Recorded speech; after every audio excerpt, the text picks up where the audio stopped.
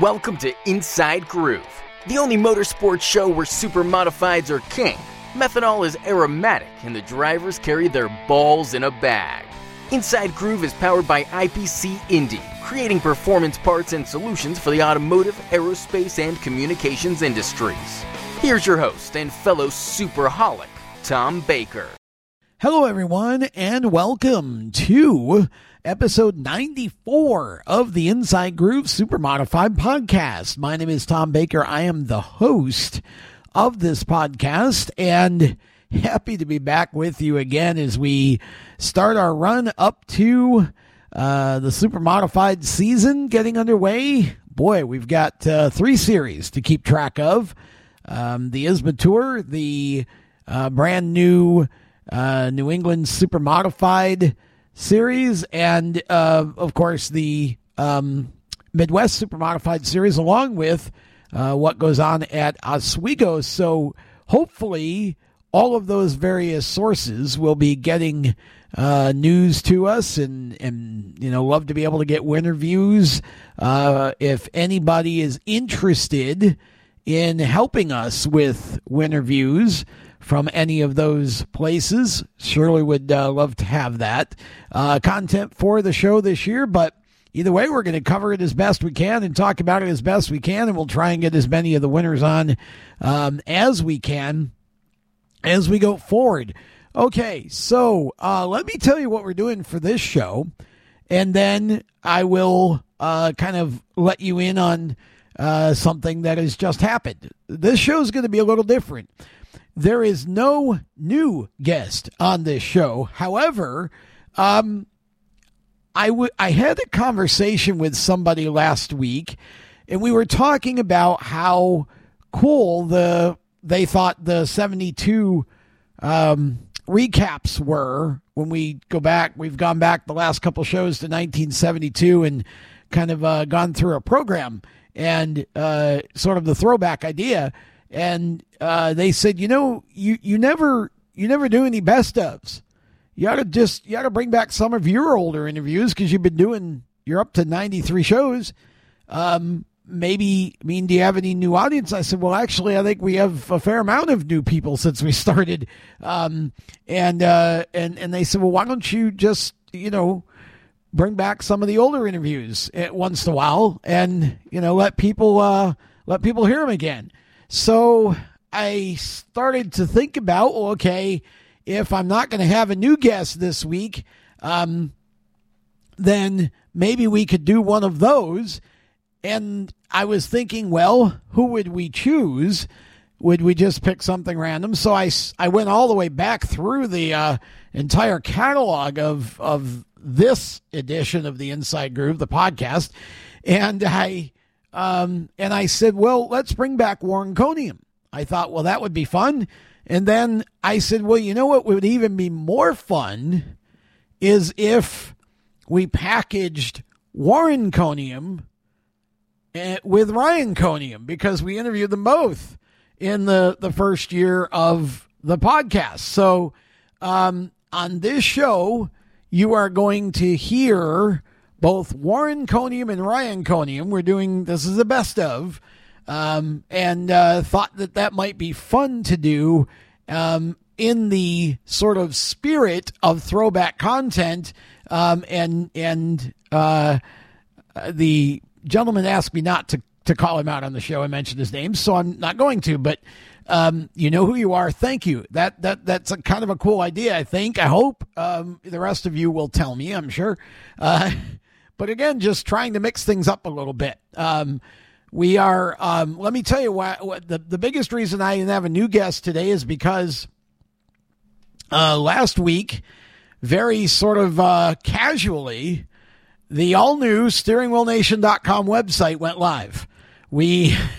That's been the toughest pregnancy in the history of the world. There's a story here somewhere that might maybe turn into a book at some point. Though I'd probably have to sell it as a fiction book because nobody would believe it. But sort of the evolution of this brand and all of the crap that I went through with web designers and all of that, trying to get what I wanted. And we basically went in a giant circle. And ended up with what I asked the first one for in the first place. So the site is live, steeringwheelnation.com, and it is what's called a founder brand, which basically means that it's a brand that is representative of me and the work that I'm doing, both from the media side and also from the driver's side. And so what we did, now this is phase 1 of the website. There's more coming. We haven't put all the features in yet. We just got it to a point where one of the things that inspired me here kind of down the stretch, there's a book called The Founder Brand. And that's sort of where I got, it was one of those moments of clarity where I was really fighting the idea of kind of making myself the center, because it's not how I was raised. But then I get thinking, well, doggone, I've been doing this for 36 years now. I think I've at least earned the right to call myself a founder and sort of build something around all the stuff that I'm doing. And more importantly, not to make this is because it's not about me in an ego sense. It's about the things I love about motorsports. It's about telling great stories, helping other people tell their stories, promoting the drivers that we have. We've got just a really cool group of drivers in this group. Man, they're all really talented. A couple of them are struggling to get out of the gate this year. One of them, because he still hasn't gotten his doggone motor back. He sent the motor to be rebuilt. And, of course, supply chain shortages all over the place. I forget what he said he was missing. There were a couple of parts that his motor builder just couldn't get. And, so, Brandon's still hasn't been on the track yet. So, this brand is going to be fun, because basically this is not going to be, if you're looking for the breaking news site, that's going to be like a Speed Sport, or that kind of a media. That's not who Steering Wheel Nation is. It's not what we are. We're not trying to be that. Here's what I wanted to do. I wanted to do a media site, because that's what I do, is create media content. We have the shows and everything, but I wanted to do it and have some sort of a community kind of flavor. The picture that I had in my head, or sort of the vision I had in my head, is to somehow create a neighborhood bar and grill for, motorsports media sites. And then, when I read the Founder Brand and, really thought about, that the author of that book is just amazing. He's an amazing guy. And he really is kind of pioneered this concept of Founder Brand. And as I was going through the book, it kind of clarified I should add my drivers into this and sort of create this umbrella that I already have. I just haven't really built a building for it. I've always had kind of two sides to the business, and it's so that's what we did. So the drivers have a website of what's called a vertical. It's everything that would be in a normal website for a driver, especially a short track driver. But it's just a vertical layout, so it comes out to one page, but it's except for the news and archive will be multiple. But anyway, and all of the shows, the reason that I wanted to explain all this is to say this. Over the last couple of years, I occasionally get people who say, how do I get your show? I'm not on Facebook. How do I get your show? I don't have Spotify or anything like that. They don't want to, don't want to pay for any of that. Well, here's how you get the show. Go to steeringwheelnation.com. There you go. Because what we did, when you go there, scroll down the homepage, and we've made this site as simple as we could.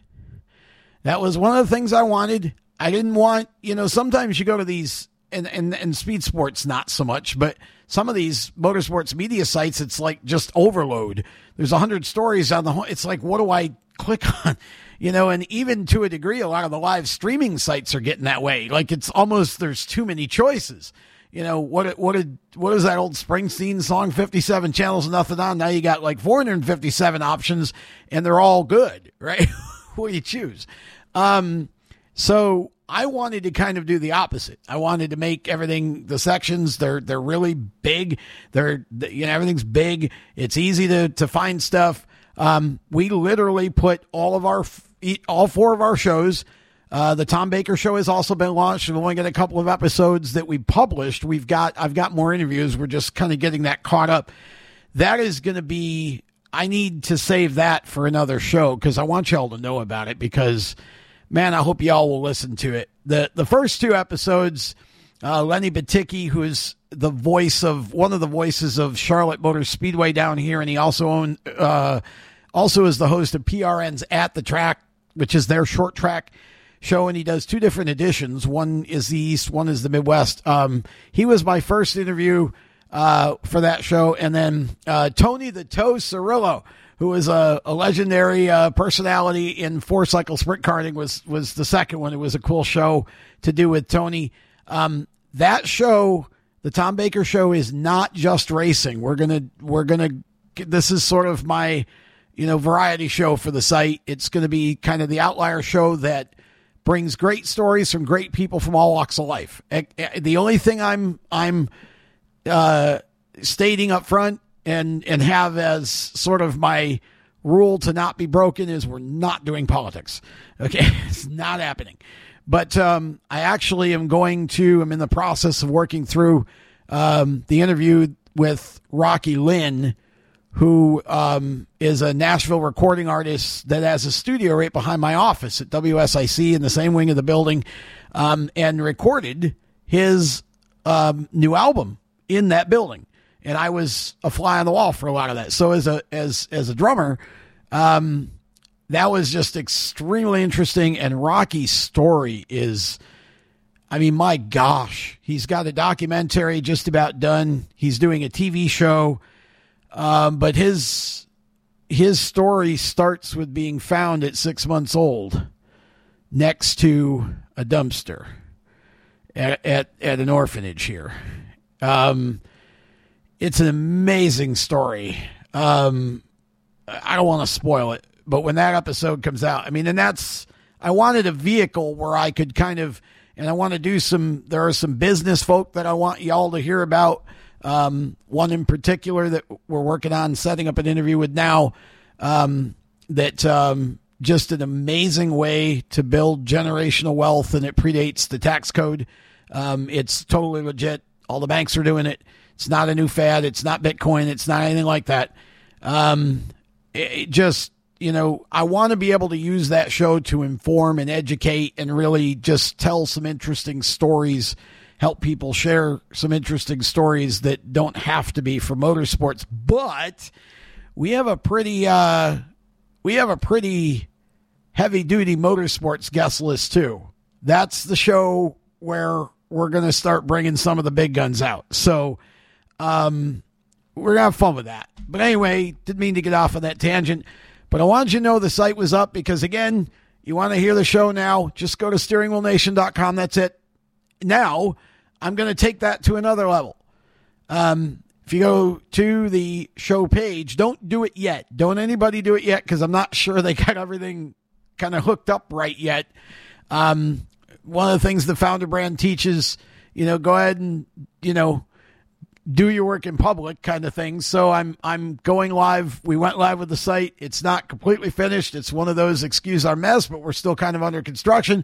They're still, I'm waiting on schedules of a couple of drivers, etc. but some of what the CTA boxes, call to action boxes, haven't been fully sort of plumbed out yet. So don't sign up for anything yet. When you go to steering wheel, don't sign up. Just go look at it. But one of the things that we're going to let you be able to do, if you just really don't even want to have to go anywhere to find the show, we're going to hand it to you in your inbox. Okay, so you can literally go to whatever show pages you want. Don't do it yet. Don't sign up yet. I'll let you know when you can. Probably by the next show will be good. But just go there and just know there's a sign-up box there. And we're going to also add some more to the show pages. And here's the big thing. And this is why it was worth spending 15 minutes on this. Sorry, I broke my opening rule of less than 5 minutes. But we are going to do more content now. So one of the things that I want to do, and we're not going to start this until June, just because I know what my schedule is over the next month. I don't think we're going to start this till June. But one of the things that I want to do, we're going to do some Inside Groove lives. Okay, so video shows, kind of like we did a couple before. A lot of you will remember we did a couple. We're gonna do some more of those.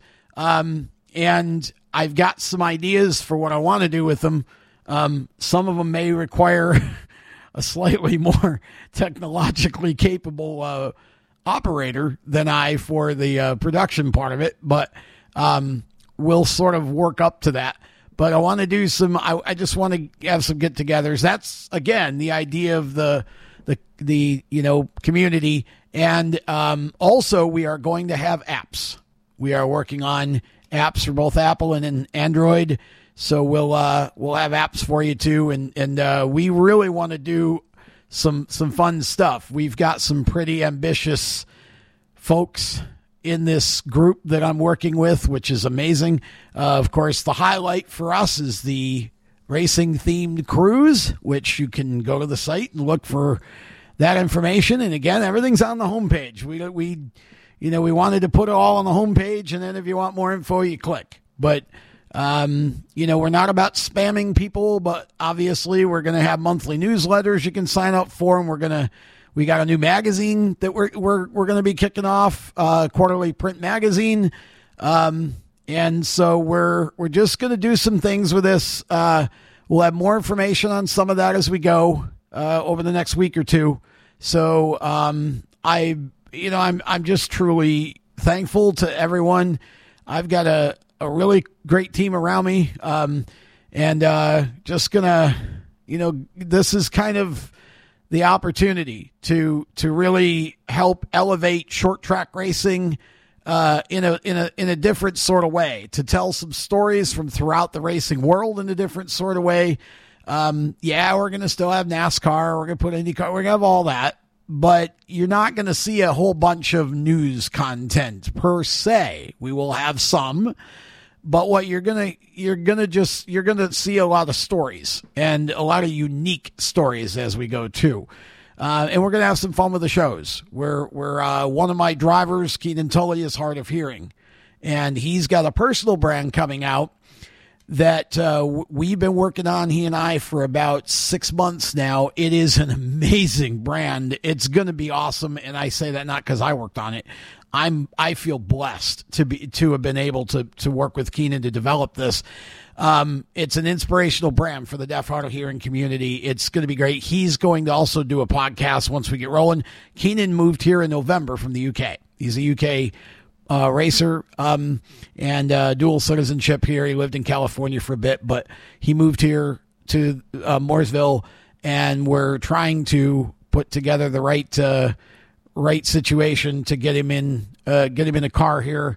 He wants to be a NASCAR driver, but this brand that he's got is awesome, and he is such a gentleman, and he's just so excited to be doing this for his community. And so I can't wait for you his podcast is going to be him talking to other, hard of hearing, deaf, hard of hearing, and celebrities. He's got, there was a Boston Bruins player from the older days that he's going to be interviewing, and some other athletes and whatever.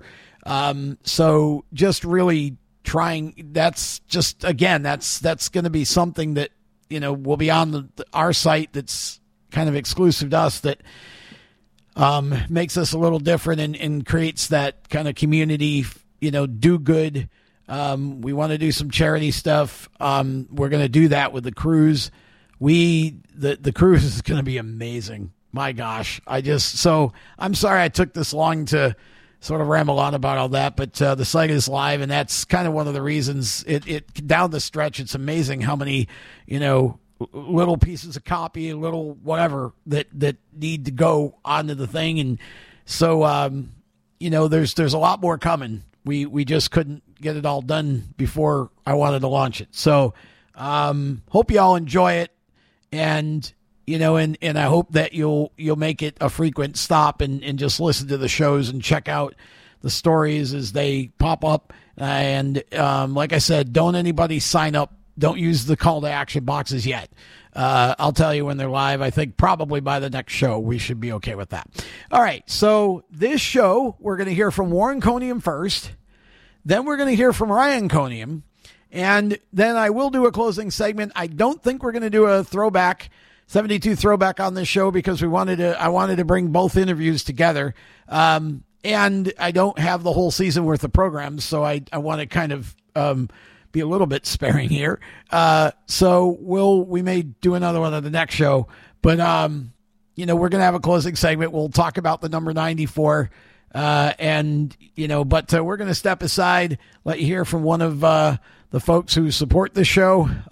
Certainly appreciate all of them, and we'll get to some discussion about that too. So thanks everyone for tuning in. And we'll be back to, hear from Warren Coniam here. This is an encore presentation of both of these interviews. Hope you enjoy them. Warren Coniam up next on the Inside Groove. Stay with us. Okay, folks, I want to tell you about one of our sponsors here on Inside Groove, Indie Performance Composites. They're a premier composite design and manufacturing company creating performance parts and solutions for the automotive, aerospace, and communications industries. Jeff West and his team are amazing. They do all kinds of work in the motorsports industry, from dirt tracks to NASCAR to IndyCar, super modifieds. It doesn't matter. If you've got something that you need designed or fabricated, let them help you transform your idea, your vision, and your budget into a workable, high-performance solution. They have all kinds of services, from 3D printing to finishing services. End-to-end composite solutions is what they are.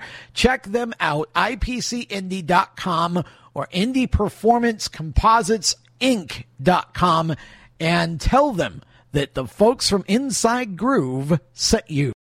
Warren, it is great to have you on the Inside Groove podcast this week as we get ready for opening day at the Oswego Speedway. I know that for the super modified fans who will attend on Saturday, obviously they've been waiting all winter, and I think it just stopped snowing there about 3 or 4 weeks ago, it seems like. So it's a happy occasion. I know you had several of those. I want to go all the way back, Warren, with you just to start this conversation.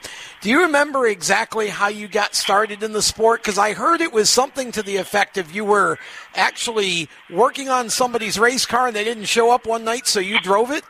Well, it went something like that. I was helping a guy on a car, and I lent him a motor. I was building a hot rod, and rather than put the motor in my hot rod, he asked me if he could buy it, borrow it, or whatever we had to do. And I said sure. So I helped him on the car for a while, and then shortly thereafter, we were going racing one weekend, and he couldn't get away. He was busy at a service station. He couldn't get away. He says, well, you just take the car and run it. So that's how it happened. So you started driving and never stopped. That's it, yeah. Yeah. That was back probably, in the mid-'60s, late 60s?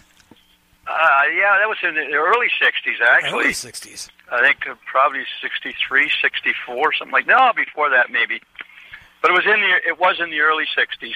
And talk a little bit about what the atmosphere was like in motorsports in Canada at that point, because obviously a lot's evolved over the years, and especially with the super modifieds, it seems like, they kind of went through periods of being really popular over there, then maybe not so much, and now I think a lot of it's late models. Can you talk about what it was like back at that time for the supers in the in Canada? Well, I would suppose they were somewhat like the supers they first started at Oswego. Some guys ran coupes, and some, there was some starting to evolve into supers. I mean, they were kind of crude. Yeah. But, they were boxy things. I wouldn't get in one now, I'll tell you that much.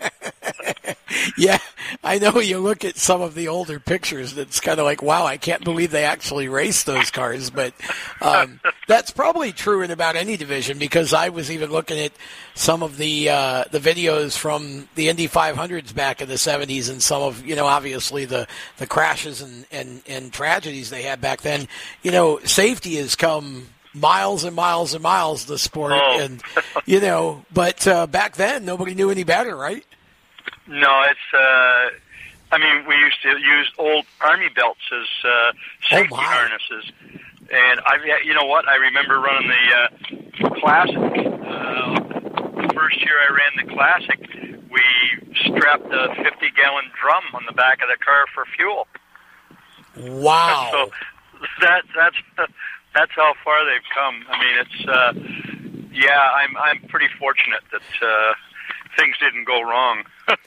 Oh, really? Yeah, well, I'm sure there are many drivers who would probably admit to that, who raced back then. Do you remember what brought you to Oswego for the first time?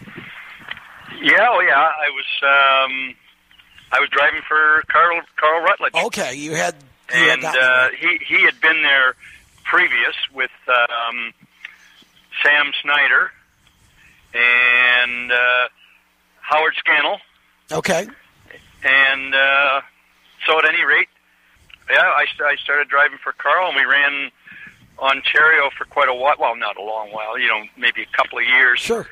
And then the tracks around here sort of closed down, like closed the supers down and went to late models.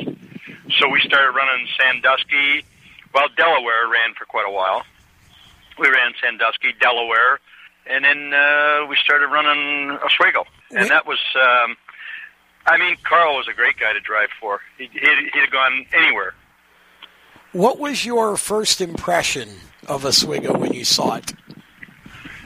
Well, as a matter of fact, I went down before I started driving for Carl, and I was in awe. I just came down to watch the Classic. I believe the first time I came, it was when Johnny Benson Sr. won it. Oh, my, okay. Now I'm good friends with John Benson Jr. Absolutely, yeah. But, no, it was like I tried my hardest to get a ride. There was a fellow by the name of Glenn Schur that used to race from up here, and he was driving for a guy by the name of Ross Cockwell. And Glenn hadn't shown up yet, and I'm standing at the pit gate, dying to get a ride, and I asked Ross if I could drive the car, and he said, yeah, well, if Glenn doesn't show up, you can, but Glenn showed up. So you and Carl came up together to Oswego, and you were with Carl for a number of years, were you not? Oh, yeah. Yeah, I was with him for a long time. He was a great guy. He was a pleasure to drive for. He was a great man. Such a special time for the supers, too. Literally, it was almost like, you had the sportsmen, of course, and then they kind of evolved into super modifieds, and it was almost like, watching the caterpillar turn into a butterfly, I would think, back then, because, back when you and Carl first started, they weren't quite what they were going to be yet. No, they were boxy. And, yeah. They were I mean, they were starting to come along a little bit. But I was pretty fortunate in the fact that, when I came to Oswego, I ran an early style car, and it evolved to, the style that close to what they're running now. I'm not saying identical, but sure, close to it. I mean, they started getting fairly sophisticated. Oh, no doubt. Yeah. I mean, and, I think about back at that time. I mean, I wasn't born until 1967, so I didn't start going until 1973, and you were already to the Solvay 04 by the time I started going to the track. But you drove for Carl, and then you actually drove a season or two in the Little Deuce as well. Yeah, well, I didn't run a full season in the Deuce. Oh, okay. Howard didn't run a full season, and, he called me and asked me to drive the car before the Classic. And, I drove his car, the Classic, a couple of weeks before the Classic, and then a few shows after the Classic. We broke during the Classic, and we were just getting ready to start, push off the car, and suspension broke. Uh-oh. And we didn't qualify very good. I think we qualified about 10th. I came in the pits, the car was dragging on the ground. It was a pace lap for the Classic. And he just jacked the car up and put the torsion bar stop on as close as he could get it, and never thinking a heck of a lot of it. And we went down 14 laps, I think. Oh, wow. And I just remember he looked at me and laughed. He says, "Well, if you win it from here, you're doing something." And we pushed off, and we made up 2 laps on the field, as a matter of fact. Wow. The car was phenomenal, and he just hit it right on the button, but the car worked phenomenal. And then and I drove for John Pilata and Jimmy DeLucia. Yeah. And they were great years. I loved those guys. They treated me like family, and we had a lot of fun. That was that car was coming along. That car was along the lines of what they are today. Oh, yes. Yeah. Well, you actually, I think you drove the car that Mike Rizzo eventually bought, and then they built you a new one, I think it was 75. Yeah. That you drove. That was such a magic time. Those years, the early 70s, right up through 76, 77, just such a glorious time with the level of competition, and drivers going from Oswego to Indy during that period. The Supers really established themselves, I feel like, in the late 60s to about the mid 70s or so. And just remembering back, I mean, even my memories of races that you had in that period, with Jimmy Champagne and some of the other guys. I mean, and the Canadian presence in general in that period was strong, with Kenny Andrews and Norm Macrith and so many other drivers. I mean, do you look back now and just sort of smile at gosh, I'm glad I got to do that? Exactly. I'm really pleased. I consider myself very fortunate to have come up those years, and I raced. I feel I raced with the best. Bentley, Norm, my father-in-law, Doug Sire. Doug Sire, yes. Swifty, Jim Champagne. And that was an era where you had a hard time qualifying for the Classic. Yeah. Oh, yeah. There'd be 50, 60, plus cars in the field, and so much variety, too, with the rear engines and, the sprint cars and the side engines and uprights, yeah. And, old Indy cars. I mean, it was just such an amazing time, very colorful time in the super modified division, and being able to just go all over and run. Do you have a particular memory or two from that sort of early part of your career, say with Carl or Howard or John, that you can share with us, maybe a story that sticks out in your mind? Well, I have a lot of great stories. I mean, driving for my father-in-law, we had some good times, and driving for Howard Purdy, he was a great guy to drive for. Dave McKnight, I mean, yeah, we had great success with Dave McKnight, sure did. And I remember the classic that we won. We won the championship, and then the following year we won the classic, or vice versa. We won the classic first. But I remember before the classic started, Doug Jones, who was the engine guy on the car, and Jack Moulton was the chassis guy, and Steve Moulton, Jack's son, he worked on the car. We had a great crew. We had tons of guys helping on that car. But I remember we qualified. I don't think we qualified up the front, maybe in the top 10 somewhere. Yeah. And this Doug Jones, who looked after the engine, after we qualified, he said, well, we're going to switch over to gasoline now. And I said, what? And he said, yeah, we're going to switch over to gasoline. I said, well, we haven't even tested the car on gasoline. He says, oh, don't worry, it'll be all right. So that time I thought, wow, to have the kahunas to switch over to gasoline after you're already in the race. He had to change all the nozzles for the fuel injection. He changed the metering block. Wow. He changed the timing on the motor. Actually, he took away about 50 or 60 horsepower from the motor. To go from alcohol to gasoline, they burn altogether different. And during the week, he even changed the compression ratio on the motor. So we were shy about 60 horsepower, I guess, and we ran okay. I mean, we ran second for most of the race. Kempton Dates was leading. Yep. And we ran second for most of the race. And, I thought, second is about as good as we're going to do here, which I thought was pretty good to do it on gasoline. Absolutely. And then, of course, Kempton Dates ran out of fuel with a couple of laps to go. And so, I get every once in a while somebody say, well, I inherited the race to win that classic, but I say we outsmarted the field. Well, that's the first time I ever heard that story about switching to gasoline that year. And yeah, I would agree with that. I mean, you guys really, basically it was almost one of those situations, like we had seen Nolan Swift do, where he'd go home the night before the classic and basically completely almost build a new car and come back and win it.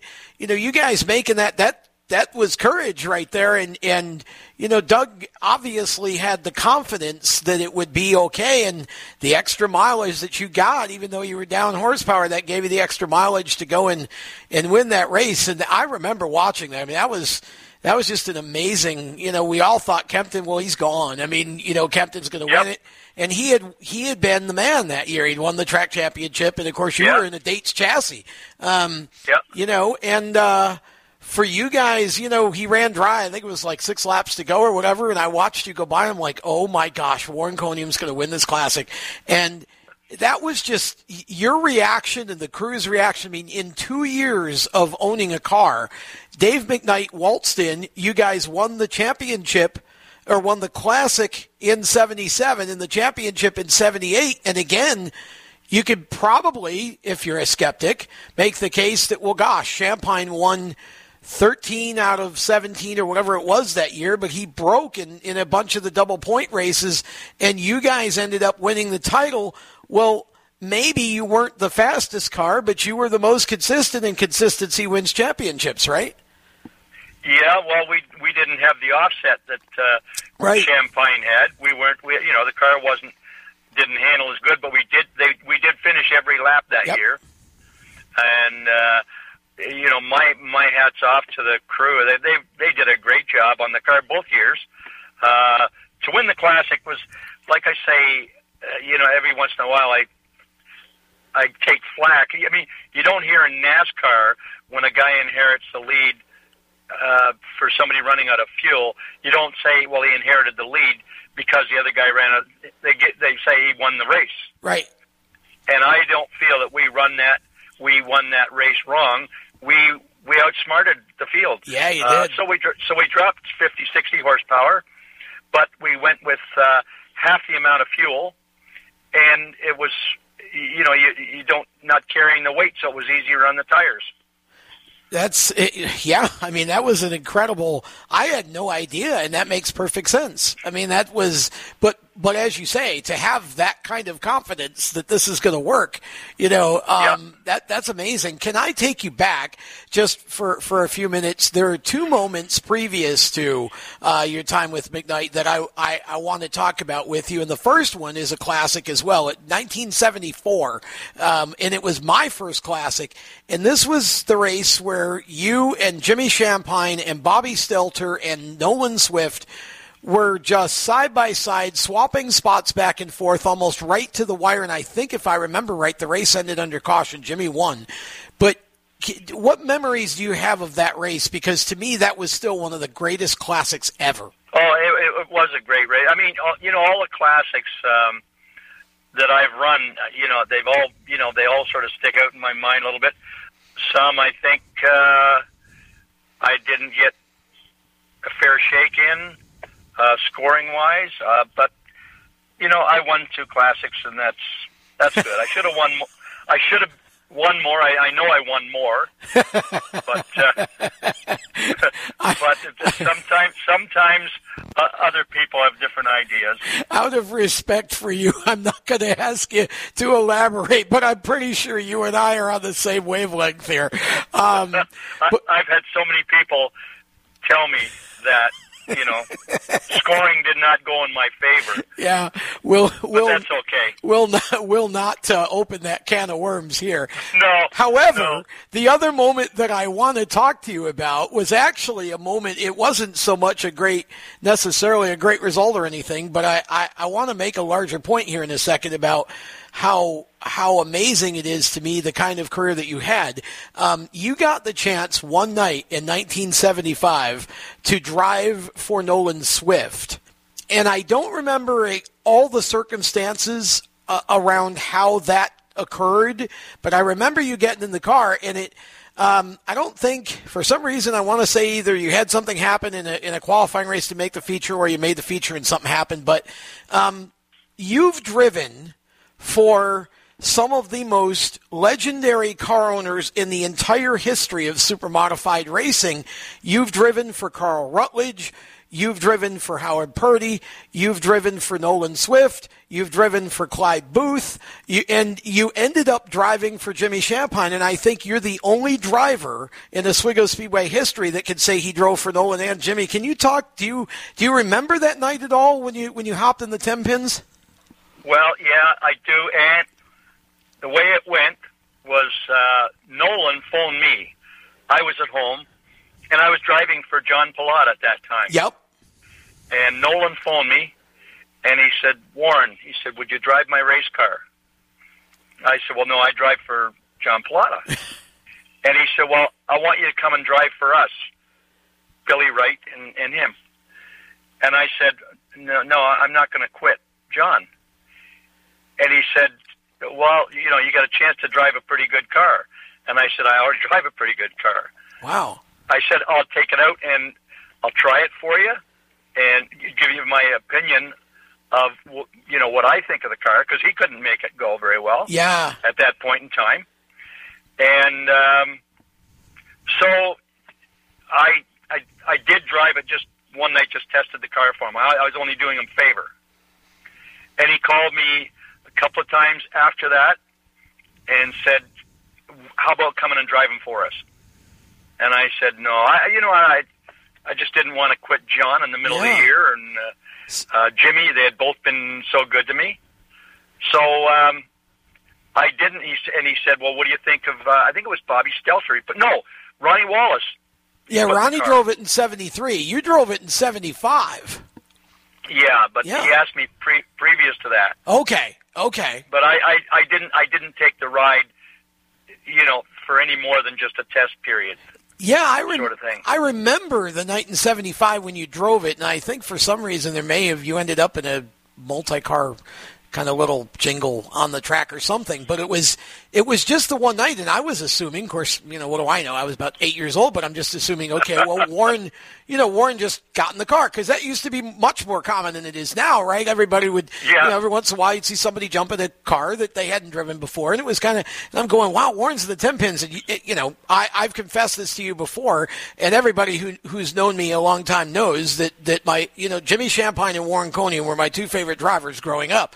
And so I pay pretty close attention to your career. And man, to get in Swifty's car, I'm just thinking, what an honor. To me, as an 8-year-old or however old I was, what an honor that must be to get in the 10 pins. But I just assumed it was only for a night. So there actually was discussion, or at least Nolan was wanting you to leave the 04 and jump in the 10? Yeah. Wow. And Nolan was a great guy.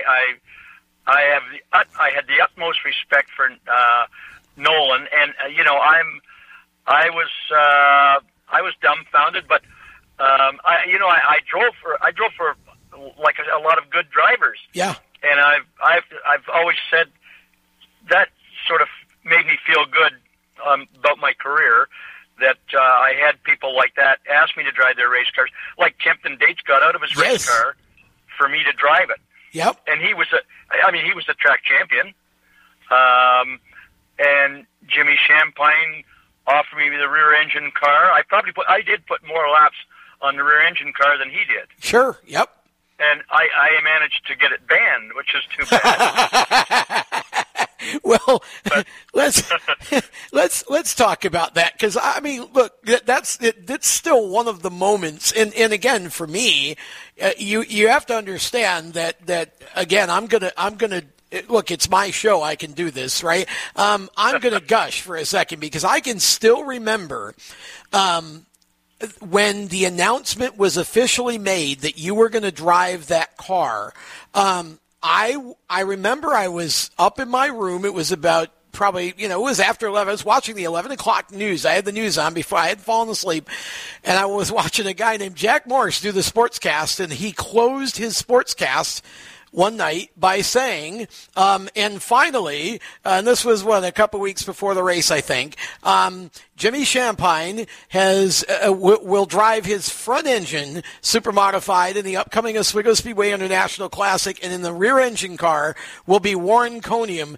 And I think I did. I jumped out of bed, and I'm not sure my feet hit the ground all the way downstairs to tell my parents. I was so excited that the two of you were going to team up. You two were really good friends, though, prior to that, right? Oh, yeah, and he was a great guy. I mean, a gentleman to the nth degree, and he's a factor for me getting a ride with Clyde Booth, because Clyde Booth called him and said, "Who would you put in your race car?" Oh, wow. And Jimmy recommended that I drive the race car. And but Jimmy was a great guy, and that day, that particular weekend that I drove the rear engine car, he said to me, "You guys are going to have to crew it." He asked me what percentage I wanted to drive it. I told him. And because I didn't drive it for free. Well, I wasn't driving it for free. Sure. It was back then. It was a business to me. But he asked me what percentage I want. I told him. He said, "Okay, good." He said, "The only thing is, you're going to have to supply the crew." And I said, "Yeah, that's not a problem. I've got my own crew." And he said, "Okay, good. The car is yours. You do anything with it you want. Wow. Change whatever you want." So, and he said, by the way, he says, I changed the torsion bar. I warmed it up last week. He said, I changed one torsion bar. He said, I don't know whether that made it good or bad, but he said, you try the car and you do whatever you want with it. So we did. We changed a few minor things. I mean, I wasn't familiar with a rear engine car, but, and I didn't go out and try and, set the world on fire when I time trialed, and it just. But the car felt so good. I knew it wouldn't be long before I was at the front. When you took the car out for the first time, what were your first impressions? Well, I just thought, better give everybody I pass, I better give them a wide berth because I got a lot behind me to pull in front of them. But you know what? That car handled so well, I could go anywhere on the track, and it just kept getting faster and faster and faster. I mean, I remember I was running third, and Jimmy was dicing it up with trying to pass John Spencer. Yeah. And they tangled. I just went out to the wall to go around them. And after that, I mean, I knew I was Champagne anyway. Yeah.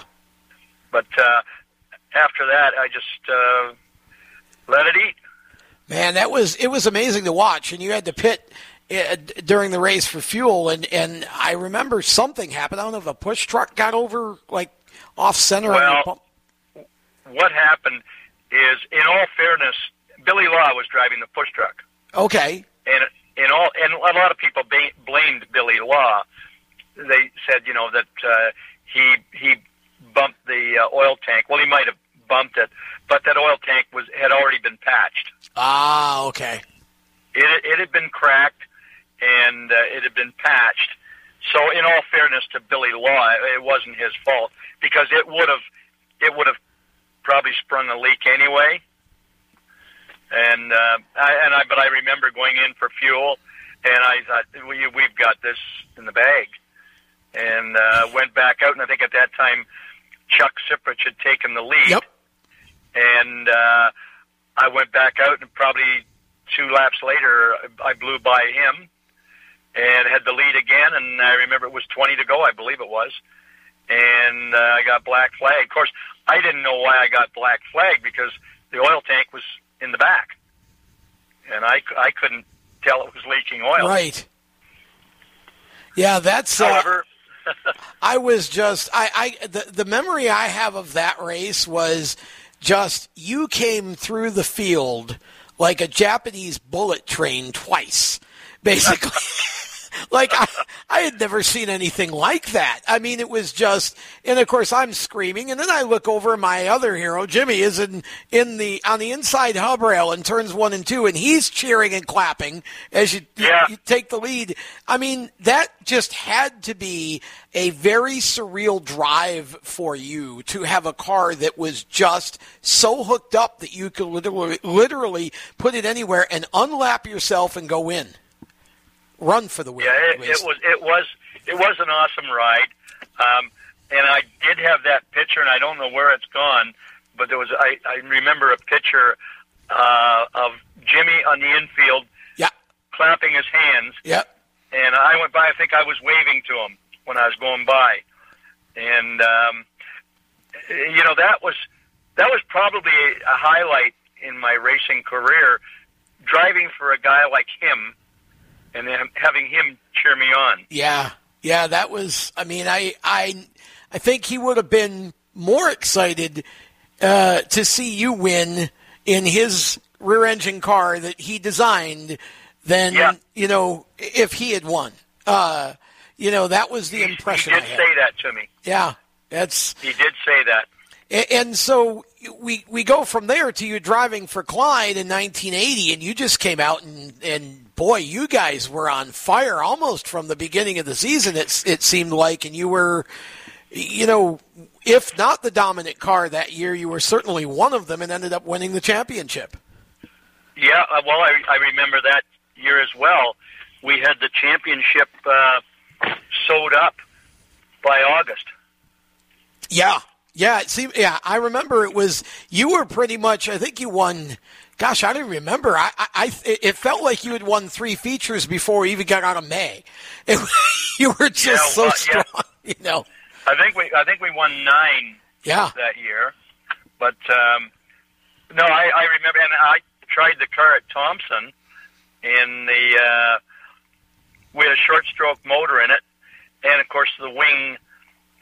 The car wasn't a barnstorm by any stretch of imagination at Thompson, and I remember a buddy of mine saying, "Coniam, what have you done?" Because I had taken the ride. He says, "I don't think this is going to cut it at Oswego," and I think we won the first night out with it. Yeah.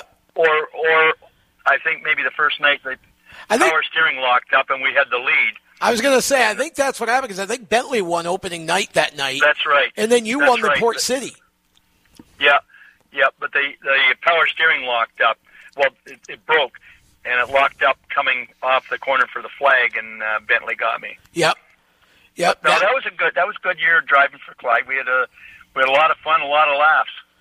What was it like to race for Clyde? Because it always seemed to me, as outside looking in, Clyde always was tinkering, and it seemed like he always was wanting to try something new. Is that kind of the impression you had as well? Yeah, well, that year we had a car that he ran previous. Yeah. So it wasn't a brand new car, but it was a good car. It was a proven car, and everything just clicked. And he didn't do a lot of tinkering. Okay. But he did start. The next car that he built, he made stuff lighter, mm-hmm. and consequently, it wasn't as the car wouldn't finish a lot of races. But Clyde was a good guy to drive for. He never got mad, and there was times that I would screw up where he could have got mad, but he didn't. So he was always a good guy to drive for. He was, and the car. The driver he's got now is doing a good job for him. Sure is, Clyde Mike Jr. Yep. Yeah, but Clyde still likes to tinker. Yeah. His cars now they're pretty sophisticated. Yeah, they certainly are. Well, he kind of, he started the whole sort of aero revolution of the super modifieds in the mid '90s there with that first car that he built that Pat Abel drove, and then Mike Ordway. But the irony of when you told me earlier that Jimmy Champagne actually was the one that recommended you to drive for Clyde, the irony of that, now that I look at, thinking about it, is that it was just, a couple of years after that you went to drive for Doug Duncan, and Jimmy ended up racing for Clyde. How did that all come about? Well,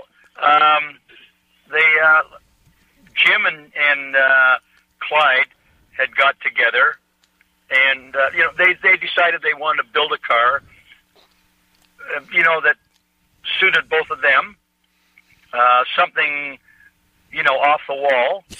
Yeah, maroon. And and Jimmy came to me and said, "Look, Clyde and I want to build a car and run together." And I was a little annoyed at first. But it wasn't the end of the world. So I went and drove for Duncan, and that worked out good. Sure did. And probably one of the more satisfying classics was the one I won in Joe McGarry's car. Yes, because that wasn't a gift, and it was a good working car. Yeah, that was another situation where, if I remember correctly, didn't you start out the season racing for Clyde, maybe? Or maybe you didn't have a ride, but you ended up coming into the 10 car late in the year, did you not? Right. I didn't have a ride that year. Yeah, okay.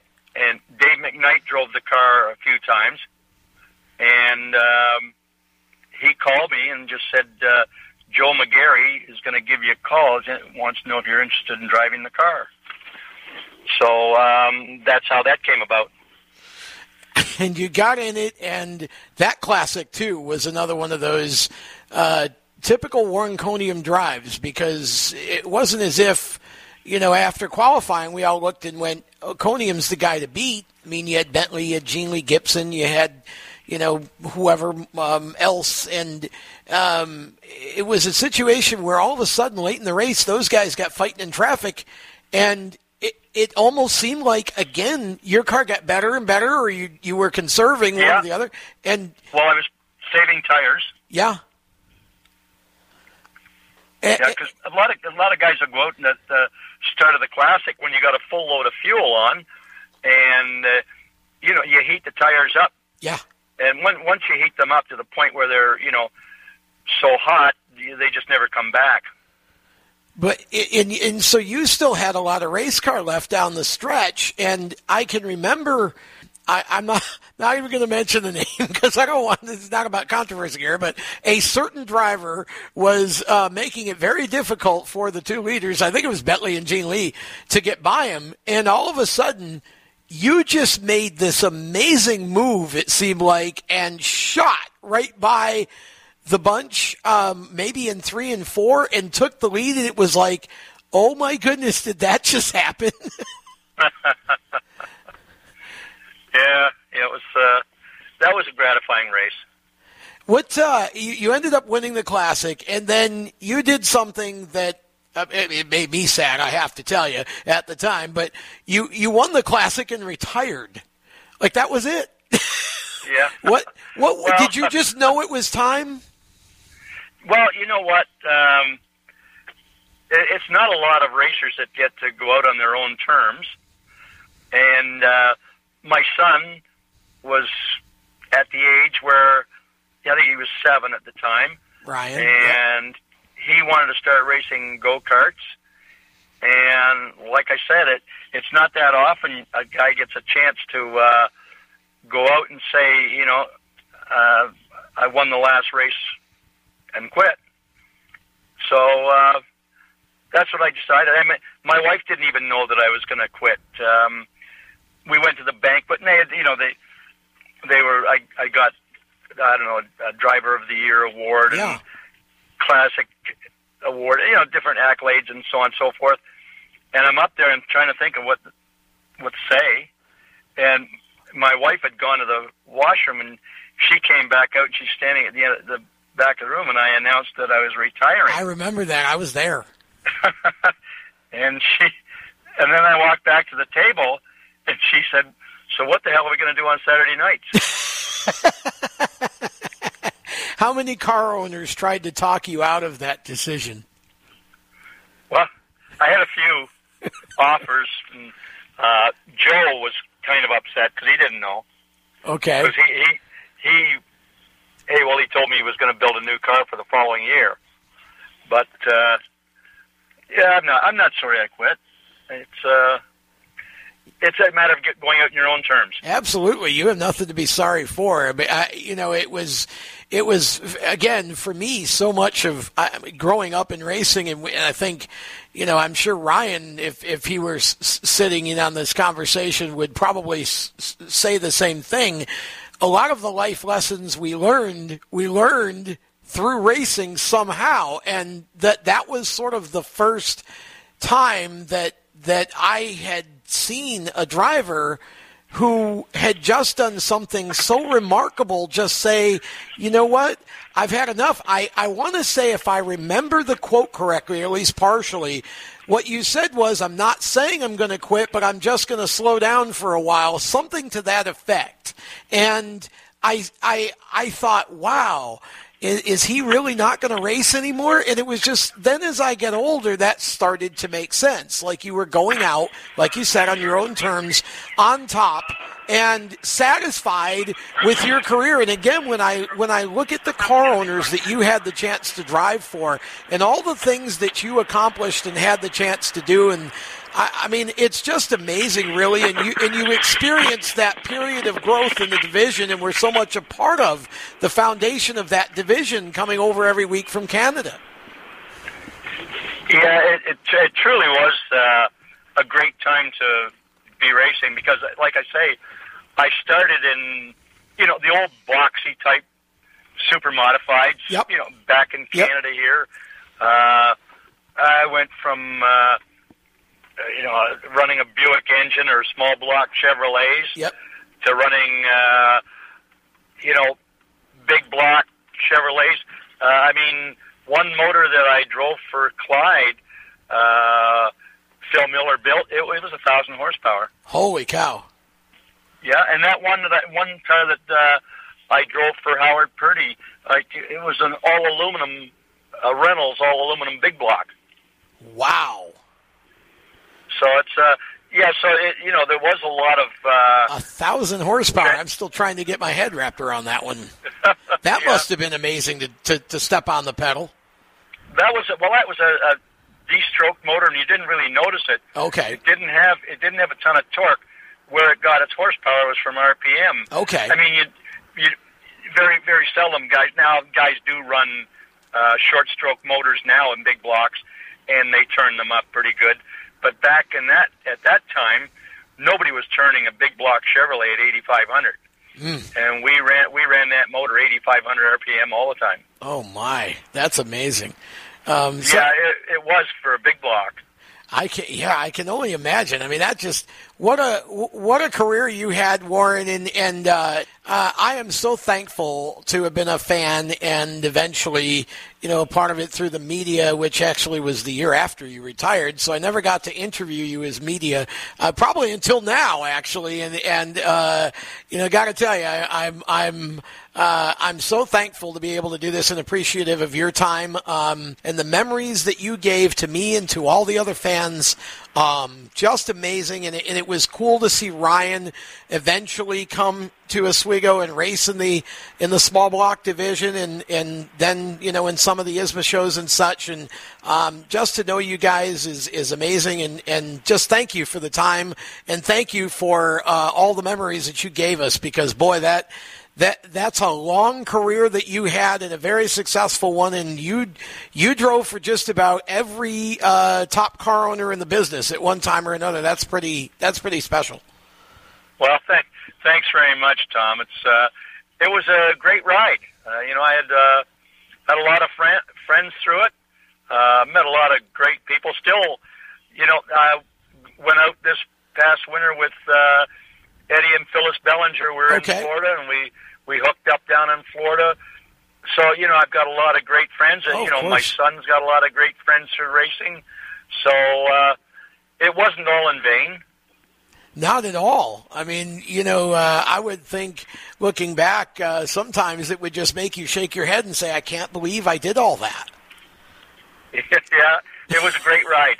Yeah, certainly was. Like I said, we appreciate the opportunity to talk with you, and I feel like I could fill another couple of shows with you, just memories and times that I remember you just doing Warren Coniam things the night that you drove Brad Lichty's car and went from the back of the field to third. It just memories like that, watching you in traffic and, just the way that you drove, your style, made a huge impression, and, it was certainly fun to watch all those years. And again, appreciate the time to talk with you here on Inside Groove. Thanks for taking us down memory lane, and we certainly hope that you and Linda and all of the family remain well, and hope to see you at Oswego at some point. Thanks very much, Tom. It's my pleasure talking to you, and we'll be down there this year. We'll be down a couple or three times, not sure just how many, but we'll be down, and I'll be spending time with Ryan. He's gonna run 360 sprint cars this year. Oh, good. Off and on. He's pretty busy, but that's just his golf game. So we're gonna do that, and he'll probably run a show or two in ISMA. Perfect. Well, we certainly will look forward to seeing him back on the track. And, may I also add at the close of this, condolences to you and your family, and, of course, Doug Sire's family. I was sad to hear of his passing, and I know the rest of the super modified world shares that. So his legend and his time at Oswego will live on, and we'll remember him fondly as well. Well, thank you very much, Tom. That was great. We had a celebration of life for Doug a couple of weeks ago, and a lot of people there had a great time. A lot of great memories with Doug. He had a wonderful family. Yep. And he didn't regret one moment of his life. And, he lived a good life, 88 years old. And Norm and Mark Mackwith were at the celebration of life. A lot of people, a bunch of racers, yep. And Doug would have appreciated hearing some of the stories that went around. I'm sure. Yeah, it's certainly enough of those, and I love Doug and really enjoyed watching him race, and we'll remember him fondly. So again, thanks, Warren, for your time, and maybe later in the year we could do this again and talk some more. Not a problem. I appreciate being on, and hope everybody enjoys it. Hey, here's a little fish tale for you. It's about a place named Skip's Fish Fry. Skip's Fish Fry is located at 42 West 2nd Street in Oswego. They're open Tuesday through Saturday, 11 to 7. So don't call them on Sunday or Monday. They're gone fishing. They are open Tuesday through Saturday, 11 to 7. They serve a variety of great fish, burgers, Hoffman hot dogs, conies, lobster, soup, salad. They even have cheesecake if you feel like some delicious dessert. I love their haddock pieces. That's one of my favorites. And they just have great food. It is the best fish in the Port City. I'm not just saying that because they're a sponsor of the show. It is one of the first places that I go to eat every time I'm in town. So call Skip's Fish Fry or go visit them on their website at skipsfishfry.com. And by the way, you can order online and just go pick it up. It's a great way to go ahead and take care of the not so fun part before you get there. And then when you get there, just pick up your food, bring it home, and enjoy. Skip's Fish Fry, 42 West 2nd Street in Oswego. Go visit them. You know what? It's time to get Ryan Coniam on the show. We had Warren, of course, his dad, on one of our early shows, and Warren was a big hit, and happy to now bring Ryan onto the program and talk with him a little bit. I think a lot of people know Ryan. If you're a longtime Oswego Speedway fan, of course you know Ryan, and you know that he raced small block or limited back then, super modifieds at the Speedway for a good bit. And spent a fair amount of time running super modifieds on the ISMA tour, and drove for continues actually every once in a while to pop up driving one of the Lichty cars. Had his own car for a bit, and has been doing some sprint car racing over the years as well, and has returned to that. But there's even more to Ryan than all of that, and we'll try to cover some of that ground as well as we unfold our conversation with him. So we'll say welcome to Inside Groove, Ryan. It is really cool to have you on the podcast. Wow, that's quite an introduction, Tom. I appreciate it. Glad to be here. Well, we're happy to have you here. And the last that you and I had chatted on Classic Weekend, I understood that you were kind of moving back in the direction of doing more sprint car racing and moving back east, but I think I may have misinterpreted that you're not actually, because you're still in Denver, you just told me yesterday, so you're not actually moving closer to the East Coast. You're just doing more racing on the East Coast. Is that about how that's working out for you right now? Actually, no, you got it right. I'm not living in Denver anymore. I've got a house in Cleveland. Oh, wow. I just had to come out to Denver to deal with something. Oh, gotcha. Okay. So I get to be out here this weekend. I got you. Okay. Is it snowing out there? They had a bunch of snow when I came in, but it's starting to warm up and it's going away. Oh, good. That's kind of one of the things I miss about this city.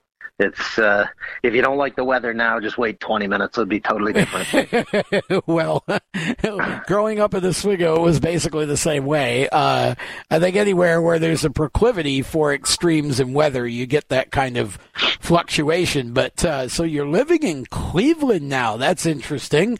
Home of the Browns and a lot of other cool sports teams. But also not all that far from Sandusky Speedway and the whole kind of MSS territory out there. So at least there's somewhat of a super modified fan base in that area. Yeah, I mean, being back east, it's definitely more in the heart of racing than Denver, Colorado. I think there's a little bit here. I think this is one of the few states I've never even raced in.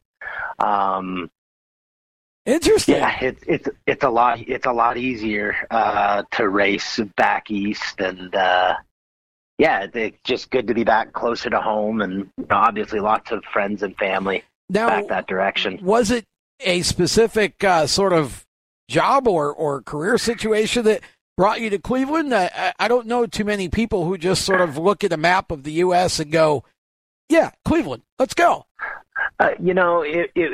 It kind of worked out a little bit weird. I did make a change professionally. Yeah. And they just basically said, geographically, wherever you want to land, let us know and we'll work around that. And, with the intent to go back racing sprint cars some, Ohio's a fairly easy spot to do that from. For sure. You can run, upstate New York stuff. You can run Ohio. You can run Indiana, Michigan. And it's, a 6 to 8 hour radius, and you can hit a good number of races. So that was kind of the thinking. And, I think that's kind of what we're going to employ next year. Okay. So let's go back a little bit, because I want to go all the way back with you. And first of all, just talk about how it all got started for you. Of course, your dad, Warren, being one of the all-time greats to ever sit in a super modified and race at the Oswego Speedway, and also one of my favorite people in super modified racing from the time I was about 5. You obviously grew up with it, and you had Warren, you had obviously your grandpa, Doug Sire, was involved in the sport.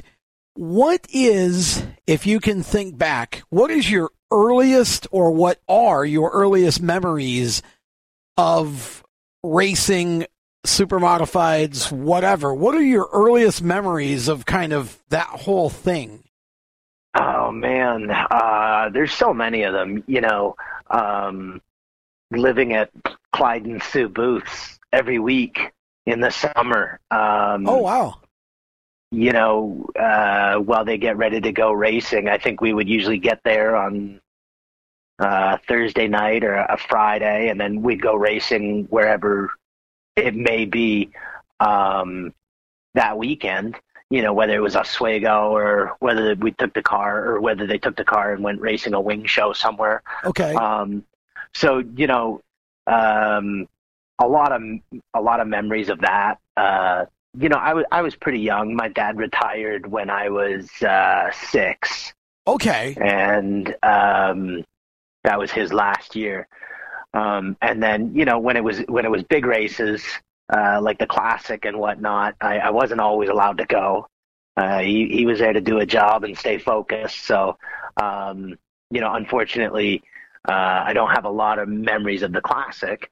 Okay. But certainly so many good memories of just being around race cars and growing up around it. And, in my grandpa's garage, obviously my grandpa owned his own. So at his shop, I could see them, but, certainly, Clyde and Sue booths were a huge part of it. And so many great people that it's so crazy to see today. Some of my greatest memories in racing when I was younger, racing a sprint car a bunch. I'd come back and run the odd wing show. Yeah. And I can remember I was pretty young. We were at Cayuga for a Canadian show when Brad Litke owned the track. Yes. And obviously Brad and everybody, they're like family. They treat me so good. And he'd give me the opportunity to run the car when it didn't conflict with sprint car racing. Well, however it worked out, we ended up, I don't know, second or something like that on this given night. But I can remember, I'll never forget this. Joe Gosick won. We were kind of battling for the win with Joe, and I was somewhat in awe sitting there because I had watched Joe when I was real little. Sure. I can remember watching my dad race with Joe. And then now, I've been lucky enough to race with Ordway and Ordway Jr. and, Brandon Bellinger. It's just really, it's pretty cool how the world spins. And if you're lucky enough to be born into a racing family, and that's a passion you choose to chase down, often you get to see progression of many people in the same situation. Well, I've said for years and years, and have said it several times this year on this show, I've been involved in a lot of different aspects of the sport, as have you as well. And I have not seen, with the exception of maybe, the odd dirt track here or there, I have never seen more multi-generational involvement in one particular division or track, part of the sport than I've seen at Oswego and in super modifieds in general. And as you said, if you're lucky enough to be born into a racing family, there's all that to sort of to go do. But at the same time, the people that you get to meet and who become, lifelong friends. I mean, they become families. You said the Lichties, are I'm sure like family to you, and you've driven for them a number of times. I think you kept, when you had your car, I think you kept did you keep the 46 car with them as well? I did, yeah. They housed it and maintained it and took it to the racetrack. And, they helped me way back when I was in sprint cars and got my first crack at running the World of Outlaws at the end of I want to say it was maybe the end of the 2001 season. Shane Stewart got let go from Holbrook Motorsports. And I got the nod to run that car for the balance of the year. Brad, and along with my parents and a number of people helped put that deal together. So, I mean, it's definitely unique to sprint car to super modified racing, I think, to the extent that many people stay that involved. Yeah. But you see it. You do see it in other forms of racing.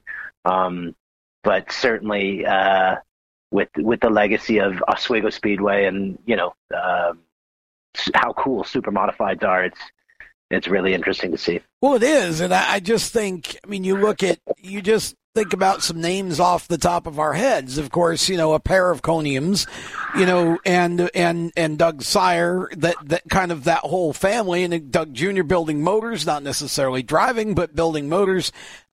You've got the Muldoons, the Joyas, the Bellingers, and there are three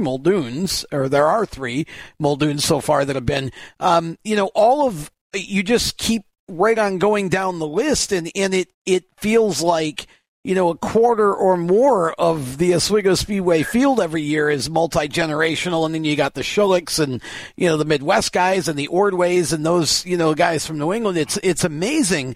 But you started, you started racing, obviously, I think, if I'm not mistaken, you started in go-karts, right? At least that's where I first met you.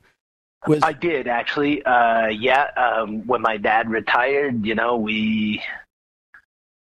it started with a toe in the water, and before long, we had dove in pretty you were heavy. In the deep end.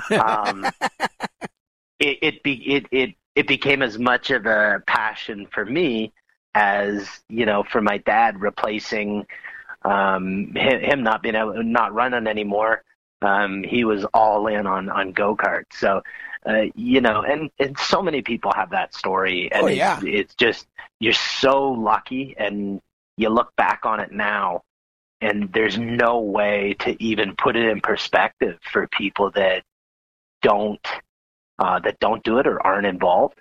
But yeah, that's pretty cool. So we kind of progressed from go-karts and found, whatever series and pit gate I could get in. Yeah. At the age of 15, it happened to be, like an open wheel modified. And then just kind of progressed up the ranks. From there, we did run a season of the limiteds at Oswego. Then from there, we got into ROC modifieds. That's right. I forgot all about that chapter of your career. Wow, you did run a modified. Yeah. Yeah. I was at that stage where, and I've been through this stage a couple of times, so how bright am I? But, where I probably was trying to do too much with the tools I had, and wound up in trouble in a lot of places. We went through a fair bit of equipment with that. Oh, wow. Had some decent runs, but we were overextended. Both from probably a capability and knowledge standpoint, as well as what we could afford to do feasibly.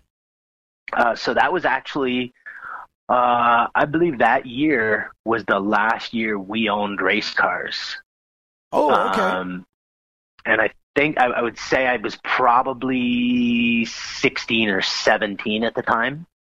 And then I was lucky enough, a fan of my dad's. And, this is where people who grow up in a racing family have the leverage or capacity to get opportunities that other folks might not get. Right. A fan of my dad's just happened to connect with us and say, "Do you want to try a sprint car?" And I was like, "Well, I was always under the impression that dirt really was for growing potatoes." But that I fell in love with it the first lap, and that was driving for Rick Bird, and we did it very much at a local level. Okay. To start, and then that blossomed pretty quickly and had some good runs and had some wins. And then again, to kind of exploit the fact that a fan of my dad's was connected to a company called VSM Abrasives.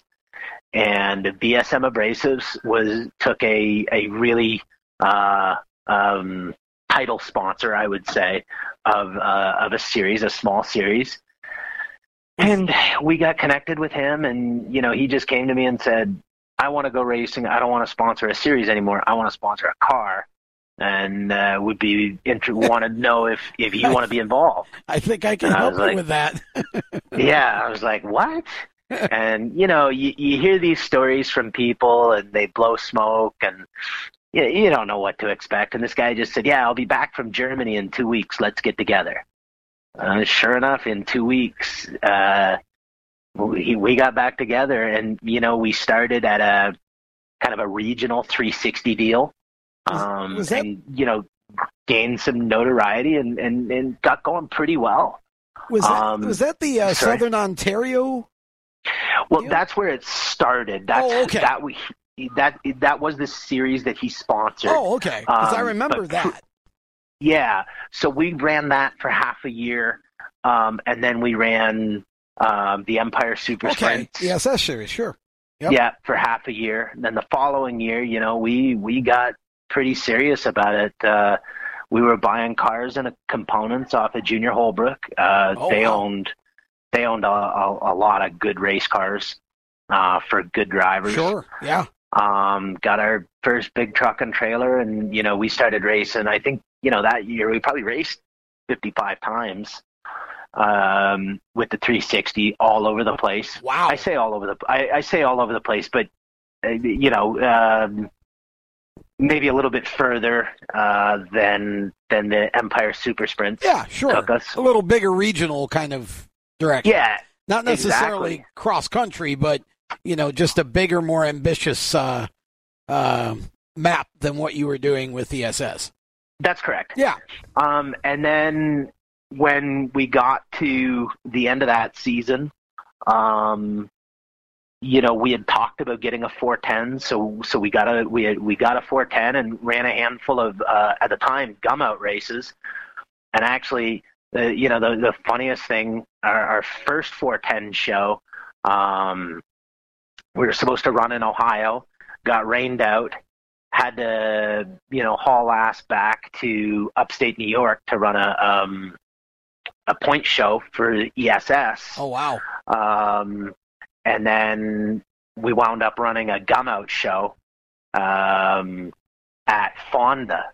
Okay. And I remember we won one of the dashes, and I was just kind of floored. It was hilarious because there's no way we should have been winning a dash.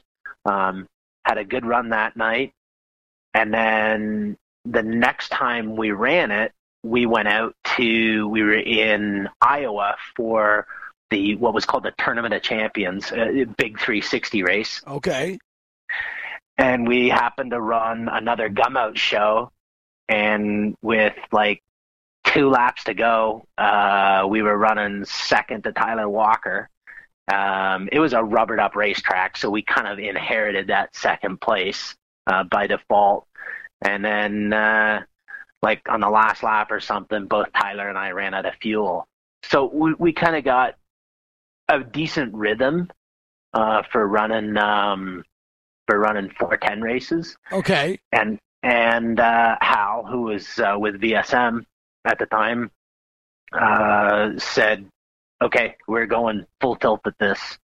Let's pick a series. And so we picked the All-Stars, and the following year, that same year, I finished out in the 8H car, and the following year we hit the All-Stars full time. And it was a lot of fun. That was when the All-Stars and the Outlaws ran a lot of co-sanctioned shows. I think we probably had, maybe 20 co-sanctioned races with the Outlaws. Okay. So, it was a pretty big eye-opener, and, I learned a lot of lessons.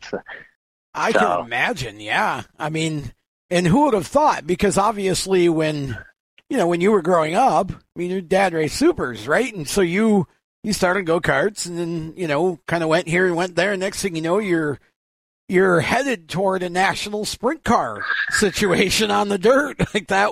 Again, you just never know where the sport can take you sometimes.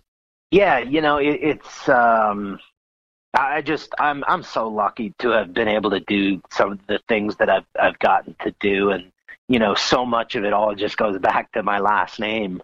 That opened a lot of doors, and I would be remiss if I didn't remind myself that a lot.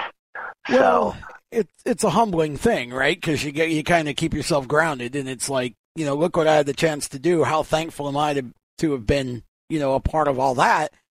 And as you said, it isn't that you were, and again, I think people, the popular thing today, especially when you hear, some fans talk about NASCAR, seems to be NASCAR takes the brunt of this, but, spoiled little rich kids, if it wasn't for his name or if it wasn't for their money or daddy's money or whatever, you weren't handed anything. You had connections because of the last name, but it isn't like you were gifted these opportunities. You had to go prove you could drive, and you had to obviously live up to expectations in order for these things to continue to happen in your career, to continue to grow.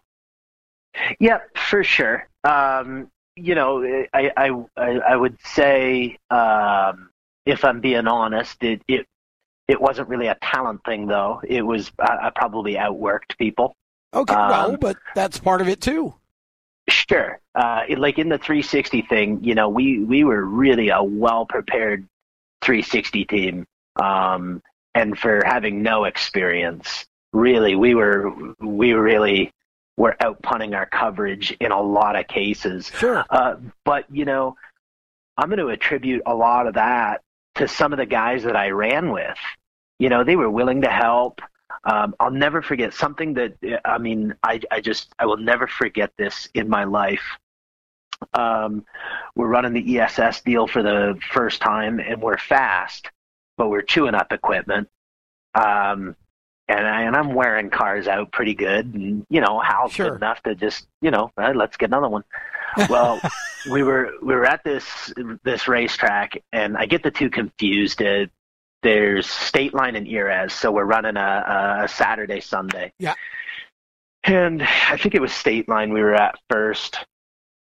And this was the first time I really busted my ass. I went for one hell of a ride, trying to go from 10th to the lead in one lap. lap. Yeah. Yeah.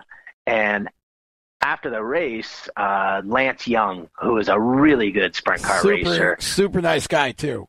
a great guy. Yes.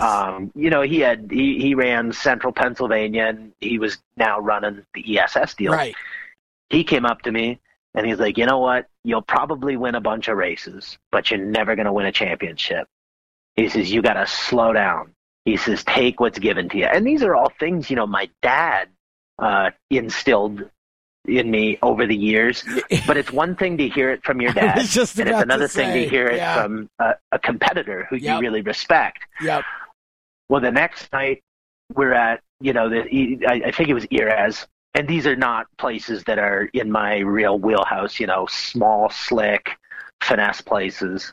And we ran second, and the leader got disqualified for not going to the scale or something like that. And Lance comes up to me after the race. He's like, see, you're so patient now. You don't even have to pass people on the racetrack. You can pass them in the pits and still win races. So, I mean, some of those moments you look back on and you really appreciate the group of competitors that you're with, whether it's in super modifieds or whether it's in sprint cars. Sure. And, every one of us has these stories, that mentors are willing to teach us. And that's pretty humbling. Guys like Dale Blaney have helped me a lot. Like when I started running the All-Star deal, he was one of the first guys to, stick his hand in the cockpit and say, hey, man, use your head here. Or do you want to do this? Or you're going to want to do that. Sure. It's really cool looking back and seeing some of those things. So at some point you were running sprint cars, and then you went in a really different direction. You stopped racing, or at least you cut back your racing. You can kind of explain the transitional, but you ended up down here working. I want to say Michael Waltrip might have been your first opportunity, but you can tell me better. But you ended up in NASCAR and climbed all the way to crew chief. Can you take us back to sort of that point in your life? You're racing sprint cars. How did it go from racing sprint cars and maybe, on the verge of national series or whatever to hey, let's go to work in NASCAR? So, one thing that I learned about myself kind of later in my career is, to make your living at any professional sport, you got to be really good about a bad night. That's the end of the bad night. And you got to focus on the next night for it to be better. How you handle the downtimes. Yes. Yeah. I was never very good at that. It really didn't matter where we ran. It wasn't good enough. We could have had a great night. I could still just focus on the bad night. So that was going to be the demise of my career at some point. So I coupled that with, the business aspect of racing, and regardless of what level it's at, there's politics, there's business, and, sure. It really sucks the life out of why you do what you do. I would say that's probably one of the bigger advantages. If you have money and you're not beholden to the politics or the business side of racing, you can really focus on what you like to do about it. Right. But, when you're trying to find rides and trying to put together sponsorship deals and stuff like that, it took a toll on me anyhow. So I was lucky enough, Kenny Jacobs was driving for Pete Grove in a 70 car. They had a pretty big year. I think they were third at the Knoxville Nationals. Well, the following year, actually not too long after they ran third at Knoxville, Pete got a hold of me. And he said, hey, man, I'm looking to do something different for next year. Wondered if you'd be interested in driving a 70 car. And, I mean, this is a car that just ran third at the Knoxville Nationals. So he's like, I think our rookie year in the All-Stars, we ran fourth in points. So we had a decent year, Right. and that's what Pete wanted to do. He wanted to run the All Stars, and he really wanted to take a swing at a championship. And so I was like, absolutely, man. That's what I want to do. Well, that did not go so well.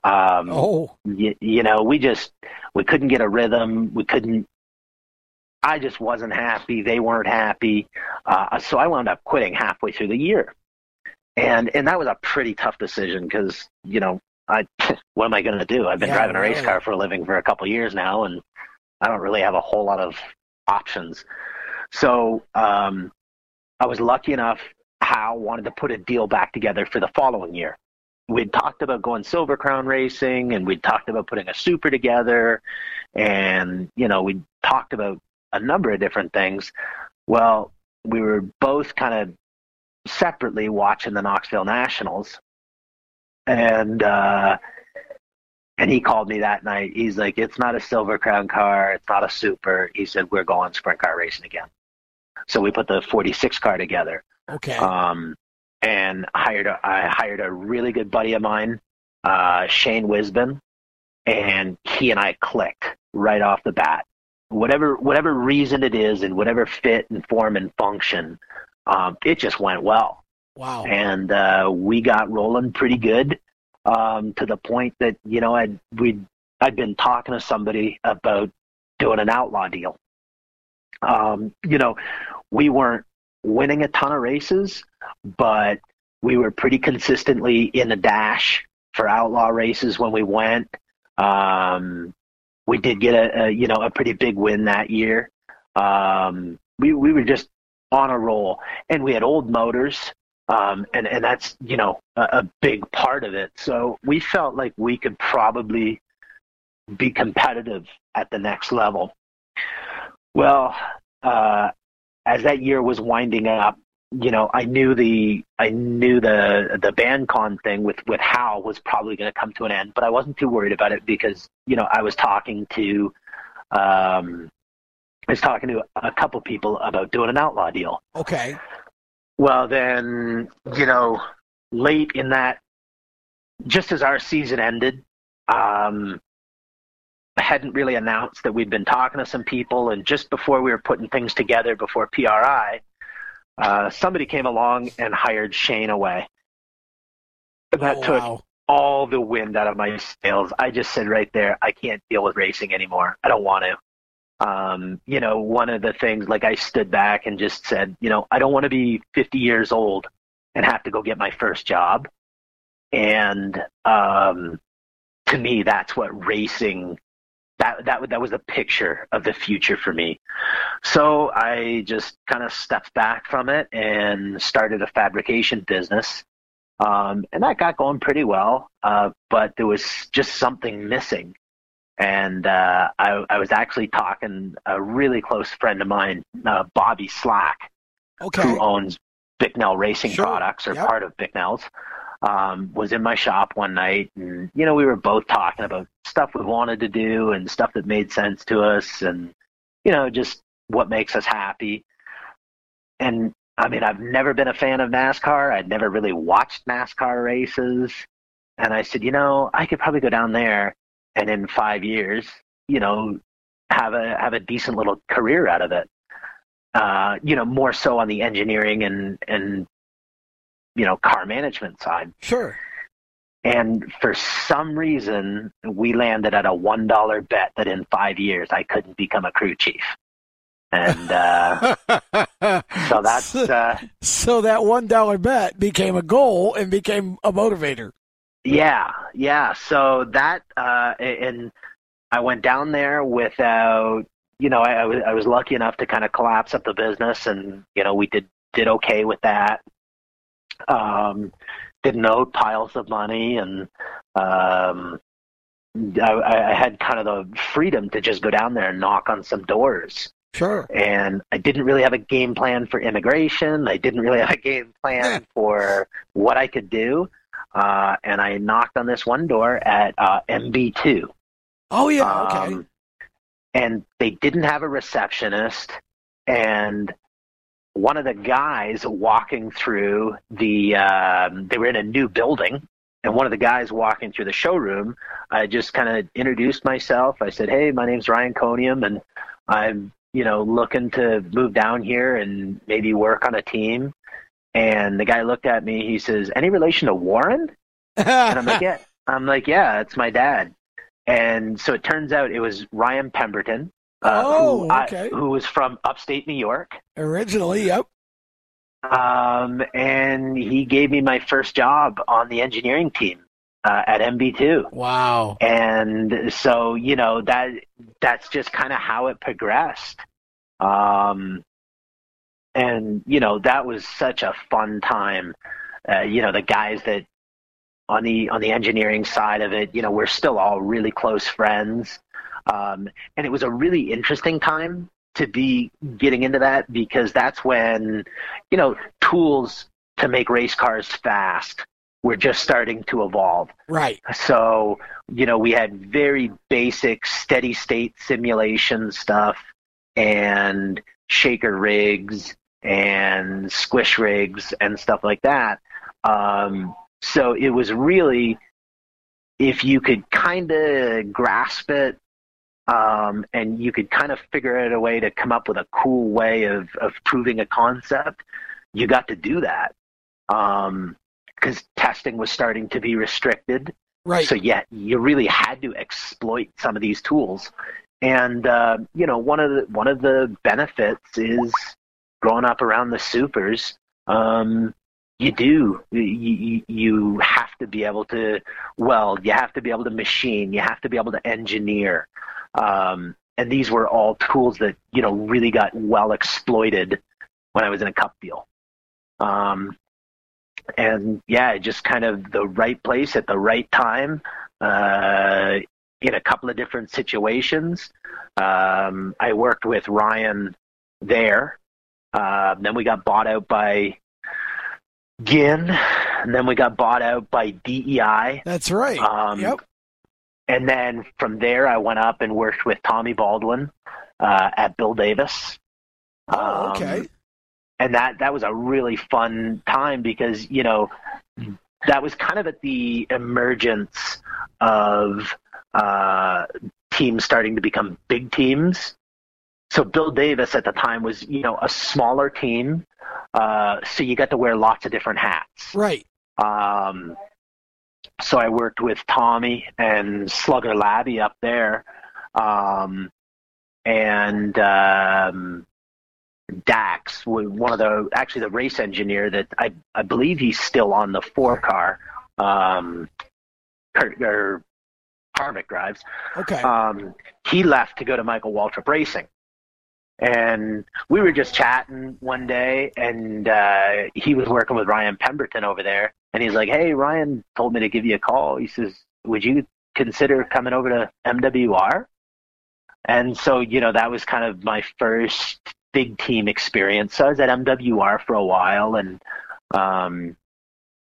then from there, obviously, I came out to Colorado and worked with the 78 guys, and got to crew chief that car for a little while. And it just seemed like, a pretty defining moment for me in that was, for whatever reason, I just didn't, I was starting to peak out with it. It just wasn't me anymore. We were at Dover, I believe, and it was a miserable Friday. It was a miserable Saturday. It didn't matter what we did to the race car. We went slower.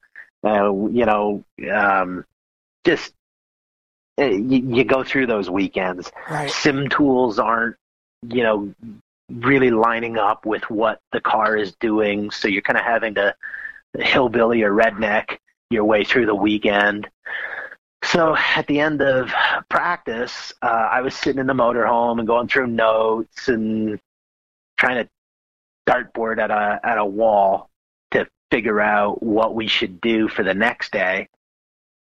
And I went out front of out front of Dover, there's some restaurants and stuff like that. So I walked out to go to a restaurant, and I'm all dejected and pissed off and miserable. And I happened to see this family of four, and they had one of their kids was handicapped and in a wheelchair, and they're all wearing their probably Dale Earnhardt Jr. garb and excited and thrilled. And I kind of stood back and said, this is the happiest day of their life, and I am a miserable ass. Something's got to change here. So, it wasn't too long after that I was done in NASCAR and ready to do something different.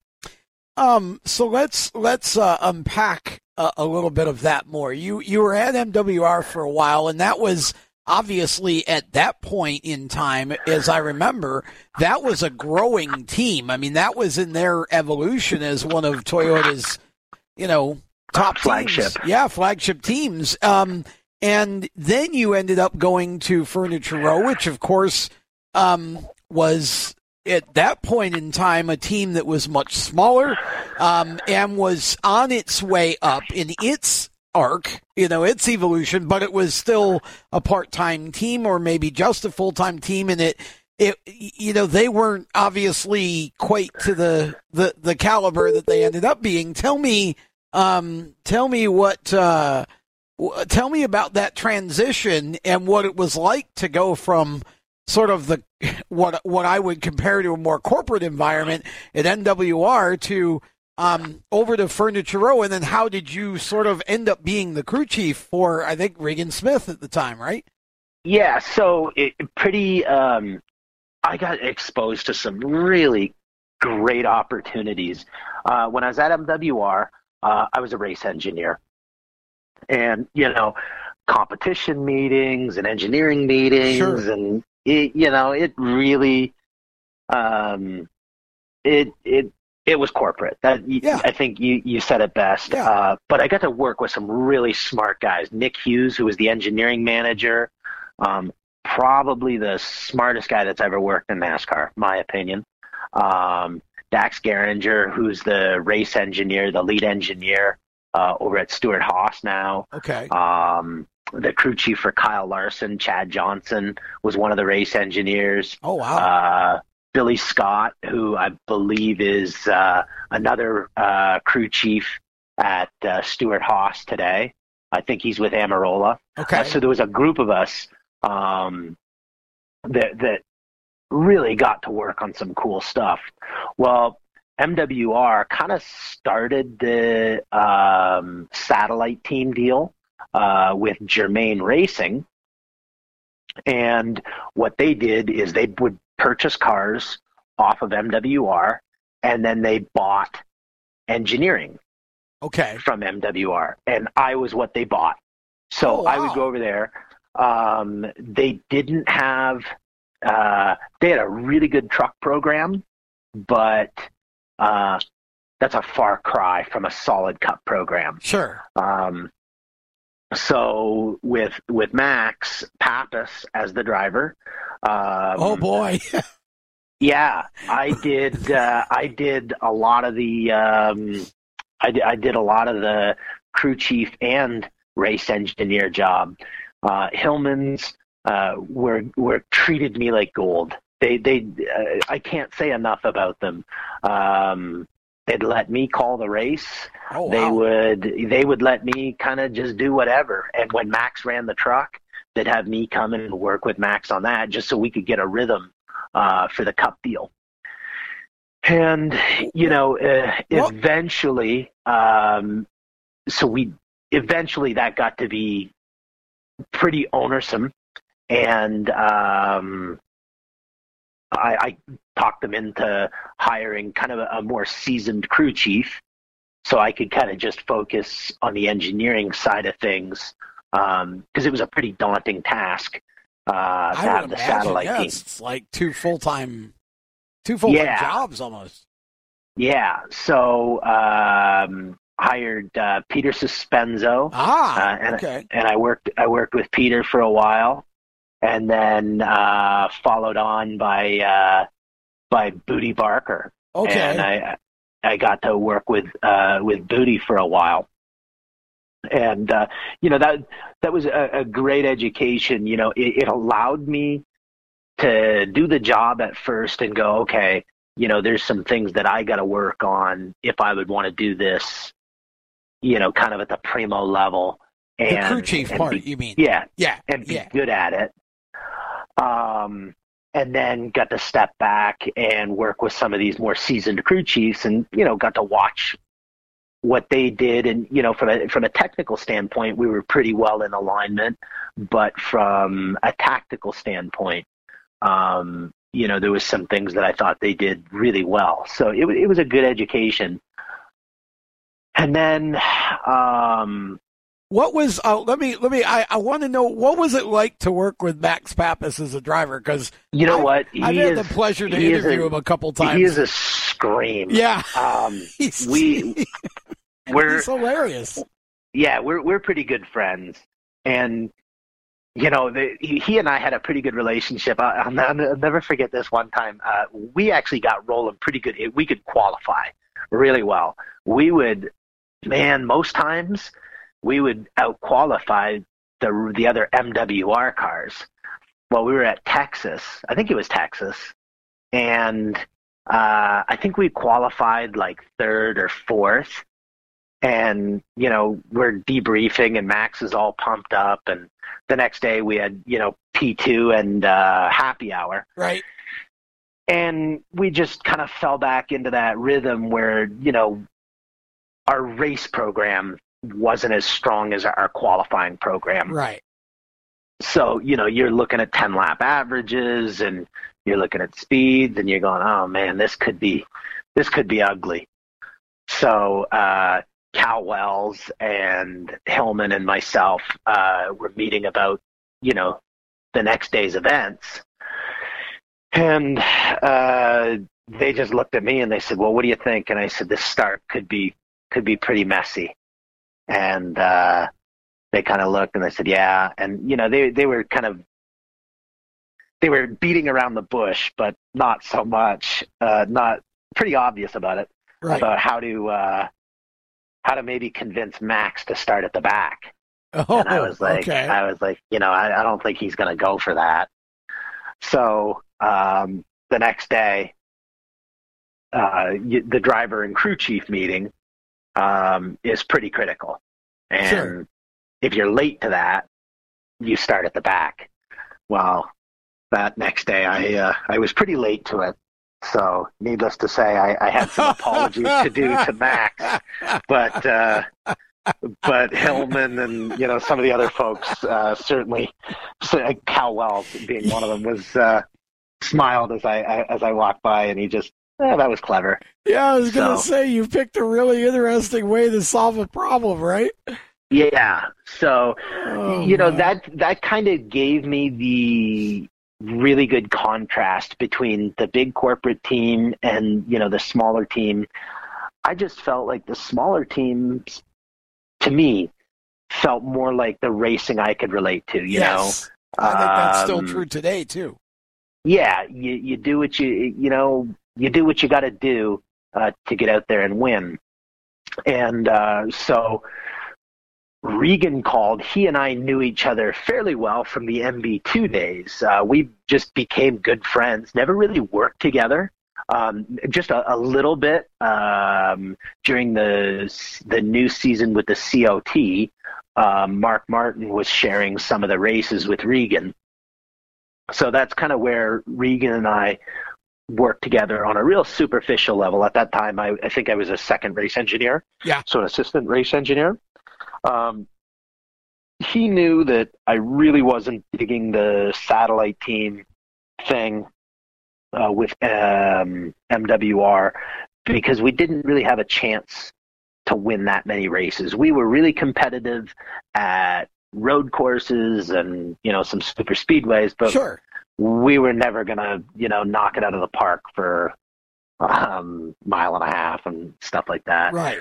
So he just called and he said, hey, Furniture Row is going to go back racing full time. Why don't you come out here with and race engineer as for Jay Guy and myself. So what I did is they were going to fly me out so I could meet with Joe Garone and, some of the team. And I decided I was going to leave for the airport really late. And if I still made my flight, I was just going to take the job. So I made my flight and landed in Denver, and I think it was October. And there was snow on the ground, and I was like, what is going on here? And took the job, and the rest is history. So you went out there to be a race engineer and ended up as the crew chief. Yeah, so I finished the last couple races with them, and we were in Miami, and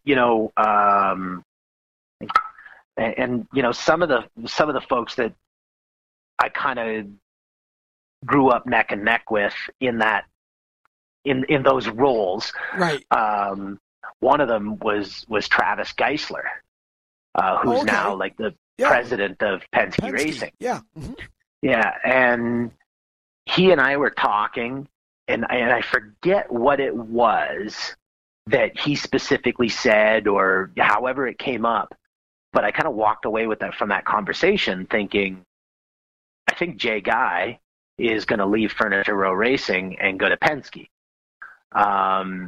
So, that night, this was just before Homestead. So, the last day of school is kind of how that feels. Okay.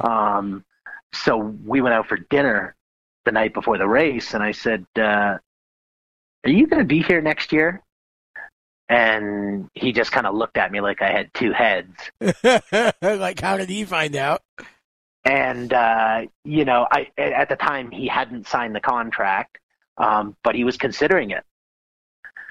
And so, when he finally decided to go do the Keselowski deal, that left the spot open.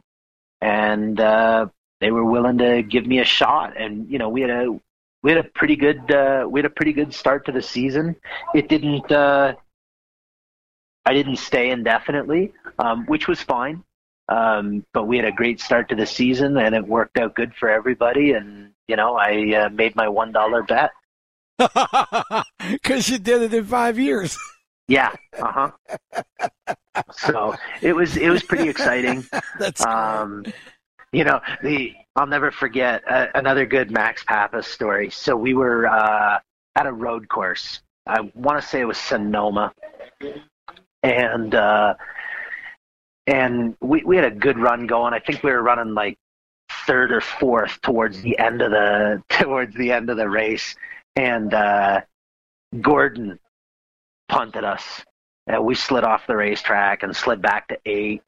And after the race, Max was pretty happy, and we were debriefing, and I was just kind of frustrated with the whole getting punted thing. Yeah. Well, Ken House, who was the president of Hendrick Motorsports, came over to shake Max's hand and tell him he did such a good job. And Max turned to me. He says, well, isn't that great? Ken House noticed how we ran. And I said, you know what? You should have pushed him over and told him Jeff Gordon was an idiot. So, it was... what was Max's reaction to that? He just said, no, you wouldn't do that. I said I would have. Yeah, that's why you're not in NASCAR anymore, right? Yeah, exactly. Part of that whole I don't lose well kind of thing.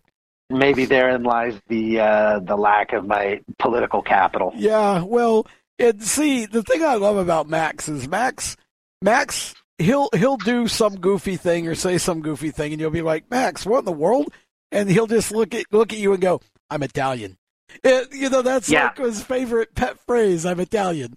But he is one of those guys in the sport that I've met, and just every time I get the chance to talk to him, I feel at the end like, number one, I've talked to somebody that's been around the block a little bit, but number two, I've had the greatest time of my life because he's just so entertaining. You know what? He is such a good, down to earth, humble person. Really him and is. Tatiana. I mean, Tatiana Fittipaldi. You know, you don't get any larger than life than her dad. No. But Max and his boys, just such a great family. So many laughs. You know, and he was one of the ones, like, you know, when you talk about guys just clicking, you know, we get along really well, and we could yell and scream at one another, and then right afterwards we'd be, you know, back to focusing on the task at hand. So I talk to Max once in a while, but it's been a long time. I know his steering wheel business is going really well, and I'm happy for him. Great job with that. Yeah, so you got to meet so many interesting and exciting people through that. It was a really fun time, and boy, did I get to meet some smart folks. Oh, I bet. Yeah. And I mean, so, you had you didn't now did you crew chief that whole year with Regan, or you? No. Trying to remember. I forget exactly when. It was later in the season, but I was done before the end of the year. Okay. And was that kind of a mutual thing, or is that? You know, they had some plans. Was that when they went with RCR and Shane Wilson came? Was it Shane Wilson that came over? No, we actually started the RCR deal at the start of the year. Okay. So the first 5 races we ran on our own cars, and we did okay. And then the next 5, or then after that, we started putting RCR cars together. Okay. No, Pete Rondeau took over. Pete Rondeau, after, that's right. Yeah, that's right. After. But, you know, I was able, so Cole is Canadian. He and I raced go-karts together as kids. Yeah. So that was kind of cool, being able to hire Cole and bring him out. We had a lot of fun.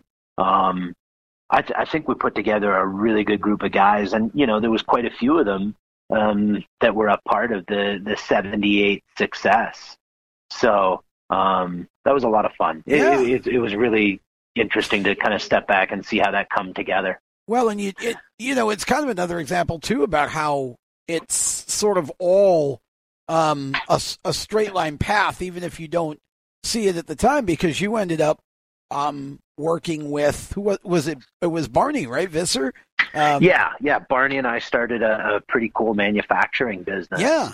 After that, and he gave me a great opportunity, and, you know, we did some really amazing things. So, you know, that sort of went in a direction that maybe you wouldn't have expected, but it kind of got you out of that weekly racing grind a little bit. It did. You know? Yep, it sure did. And then you still kept racing, at least, you know, on a part-time basis, because we saw you a few times with the Super and such. I started to again. Yeah. I would call it it's my golf game. Yeah. That's kind of how I describe it to people. And, you know, it was really spotty. When we first put the Super together, man, that thing is fast, but it was not super reliable. As it turns out, we had oil pan problems, okay. which would kind of always plague us with that car.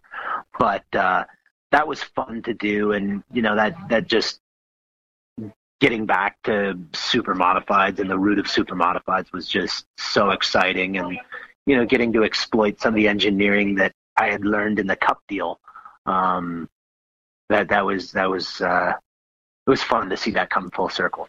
And now you've kind of changed direction again, and as you said, kind of new career. You moved a little bit further back east again, and we see you occasionally with Mike and the Lichty team run a show or two. Happy that we saw you back in Oswego for Classic Weekend. But you're now kind of going back to the sprint car portion of Yeah, I don't know how many years I've got left to run competitively.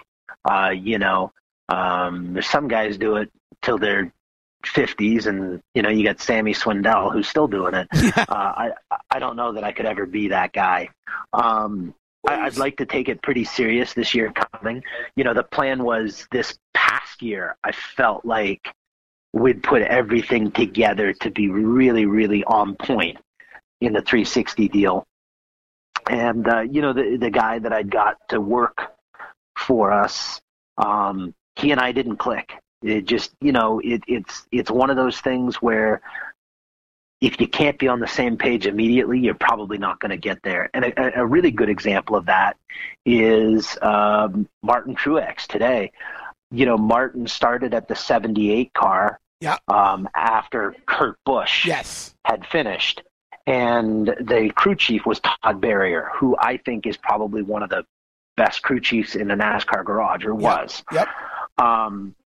And Kurt and Todd went really well together. But just, luck and stuff like that, it didn't work out. Well, the following year was Todd and Martin, and they struggled.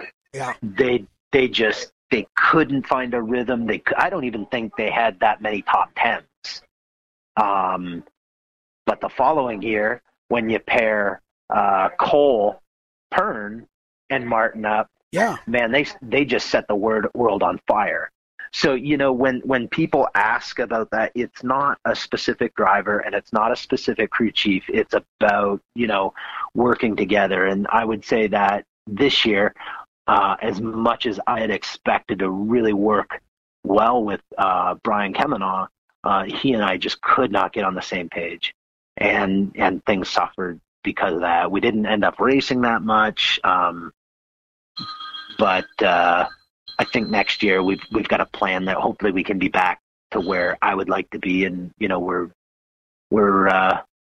performing the way we want. That's awesome. So I was lucky enough, ran the Super, I think 5 shows this year. At good speed in most of them, not a lot of luck. I think our first show was UCASA, and we were running like 3rd there, and had a water pump problem. I think we went to, where else? Oh, Delaware. We were really good at Delaware. We were running 2nd or 3rd at Delaware and broke a rear end. Obviously, Oswego didn't work out too well for us. No, that was slick. Wait a minute, the car's not supposed to wind up like that. Yeah, so, that, but hopefully next year, I can run 25 to 30 sprint car races and hopefully, the same kind of 5 or so super races, okay. 5 or 8. Is there a chance that we could see you in a situation where maybe at some point we get to see you actually run the Classic? I think with the new wing package, it opens itself. There's probably more that. But, here's the thing. Showing up to run the Classic, if you're not doing Oswego on a pretty steady diet and running lots of laps and doing a fair bit of testing, you're probably not going to win. So I'm probably not going to be in a car that's capable of winning. I don't know that I would get that opportunity. So that would be a tough thing. I think I can get in an ISMA car and be competitive. Right. Just because of my experience and my background. I'm not sure that I have that same opportunity in a non-wing car. Well, that all makes sense. And, we'll take you any way we can get you at the Oswego Speedway because we all appreciate you very much. And don't get me wrong, I'd love to do it. Oh, I'm sure, yeah. And if the opportunity presented itself, I would probably do it. But also at the same time, I want to take the sprint car pretty serious. And I'd really like to get back to running where I think we should be running. Now, Mike Lichty said something to me after the Classic about the possibility that he may be running some sprint car shows with you this coming year. He bought a sprint car, bought a hauler. He's going to be ready to go shortly. So wow, we'll see how that goes. Lots of people ask about the differences, but here's what I would say: super modifieds, like they got a lot of tire. They're a light race car. They got a lot of downforce, and you got to hustle them. Yeah. to make them feel comfortable. And is my car anyhow. Yeah. You just described a sprint car. Although one's on dirt and one's on asphalt, there's some key principles there Okay. that kind of lend each other some parallelism. Gotcha. And so I don't think the difference is as drastic as what people think.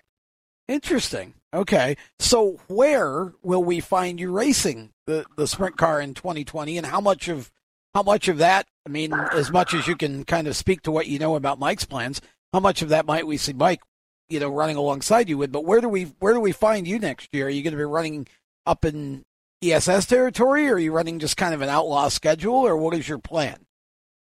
It'll be a lot of hit and miss, but there's some really good paying races in between ESS, Patriots. There's a couple of open shows. It'll be, I think, a lot of upstate New York. Of course, Oswego is a big Canadian racetrack. Sure. That has, I mean, it's one of my favorites. So I could see us going up there. Hard to say what Mike's schedule is just yet. I think he's going to kind of wait and get things put together and see where that lands before he commits to a schedule. But I have to imagine that we'll do a lot of the same shows. Interesting. Okay, so it sounds like Mike is ready to take that leap a little bit too, and maybe cut back a bit on his super modified racing, perhaps. Well, with the supers, they're down to a fairly small schedule. So I think you can actually do both and not really have to cut back too much on supers. I don't know exactly what Brad's plans are yet, but I have to imagine we'll do a similar-esque type of thing, and hopefully I'm lucky enough to still be running the car from time to time. Obviously, I really enjoy it, and it's really cool to get to see some of the people that I've grown up with, and hopefully I still can. Absolutely. Well, we certainly wish you all the luck in the world in whatever you do going forward. We love to see you in the supers as much as you can do it and want to do it, but the sprint car deal is wicked cool. And I mean, you're still fairly young, right? I mean, 30, 31? No, man, I'll be 40 next week. No way, so, really? Yeah. Wow. Yeah. It's I've put myself through its paces. No too, idea. So. Wow. Okay. So yeah, you're right. I mean, you're certainly, in terms of the calendar anyway, with the exception of a few, like you said, Sammy's still doing it, and there's some other folks that gosh, you got Buzzy Ruderman still winning races in Florida in a modified, and he's got to be in his 80s. I mean, or high 70s anyway. But you're right. You probably, the calendar says, do it while you can. And of course, kind of keep yourself fit and do some of those things. You can probably hang around a little longer, but it'll just be fun to see where this next chapter of your journey takes you. And certainly, we look forward to following you in it. And it's been fun to sort of sit back and just remember your career a little bit, because I know, like I said, my first recollection of meeting you was actually Niagara Falls at one of the go-kart races you were running, and that was, I think, those weekends with the go-karts and the TQ midgets were just a blast when they used to do that. Oh, when we raced indoors. Yeah, indoors. I used to love that. Yeah. I mean, so much fun. And then, had the chance to of course, it was funny when you and Regan got together, because I had to look at that twice. I said, well, now this is interesting. You got two, young guys from, you're from Canada, but we know you kind of from New York, so it's almost like you're a New Yorker as well. But roots there in the racing sense, and Regan's from Cato, and of course I've known Regan since he almost the day he started racing Mike rods at Syracuse. And it was funny because I remembered yesterday, and I thought this would be kind of a funny story to tell, because it kind of talks to how long we've been connected. Do you remember when I invited you to come up and run with the Mike Rod Club the one night for Jerry Gould, I think it was in a model open wheel car, and you and your dad came up there, and I think the guy ended up blowing like 3 motors that night. Do you remember, I do remember doing that? I remember I remember it was a rough night, and yeah. I remember we had to hustle out of there because I had to go to run a big go-kart race. That's right. Somewhere after that, but if you tell me that Regan was there, I would be pretty shocked. Now, I can't swear to that because Regan, I don't remember exactly what year that would have been. Like, I'd have to go back and figure out by the calendar because Regan came down here when he was about, I think they moved down here when he was like 11 or 12. So he may or may not have been, but that's where he started. And so, just again, another one of those little connectors, and I'm thankful that despite the way that night went, you still, you and your dad still allowed me to have any credibility when it came to your career. Oh yeah, that wasn't obvious. That's the way it goes. That wasn't a good start, right? But it was fun, and you're right. That's how racing goes. But Ryan, again, thanks for taking the time to sit down and chat with me and with us as our Inside Groove family, and look forward to getting together again as you get your sprint car stuff cranked up here, and we'll keep everybody apprised of how the season's going for you and that. Do you know when your first race is going to be? Have you gotten that far yet? Not 100%. We talked about going to Florida and running the Florida series, but I just don't see us doing that. It'll be April, early April, sometime I would think. Well, we'll look forward to touching base then as we get into the spring, and we'll keep updated throughout the summer with you on how you're doing, because I know that you get a lot more fans than you probably realize that were fans of yours, because I'm sure of your dad partially, but then also just because of you when you ran at Oswego in the Limited, and I know that everybody's going to want to kind of keep an eye on how you're doing, so we'll do our best here as long as you'll have us to chat every now and again and bring you back here and just let everybody stay up to date on how things are going for you. Absolutely, and I can't thank everybody enough, because it's their support that allows us to keep doing what we love to do, and I just humbly I say thanks. Well, we appreciate you as well, and that is Ryan Coniam. We're going to step aside when we come back. I'll have a few closing thoughts here on this edition of Inside Groove, so stick with us. Most of us like to be out in the sun. That's why sunscreen and other safety measures are key to protecting your skin from aging and cancer.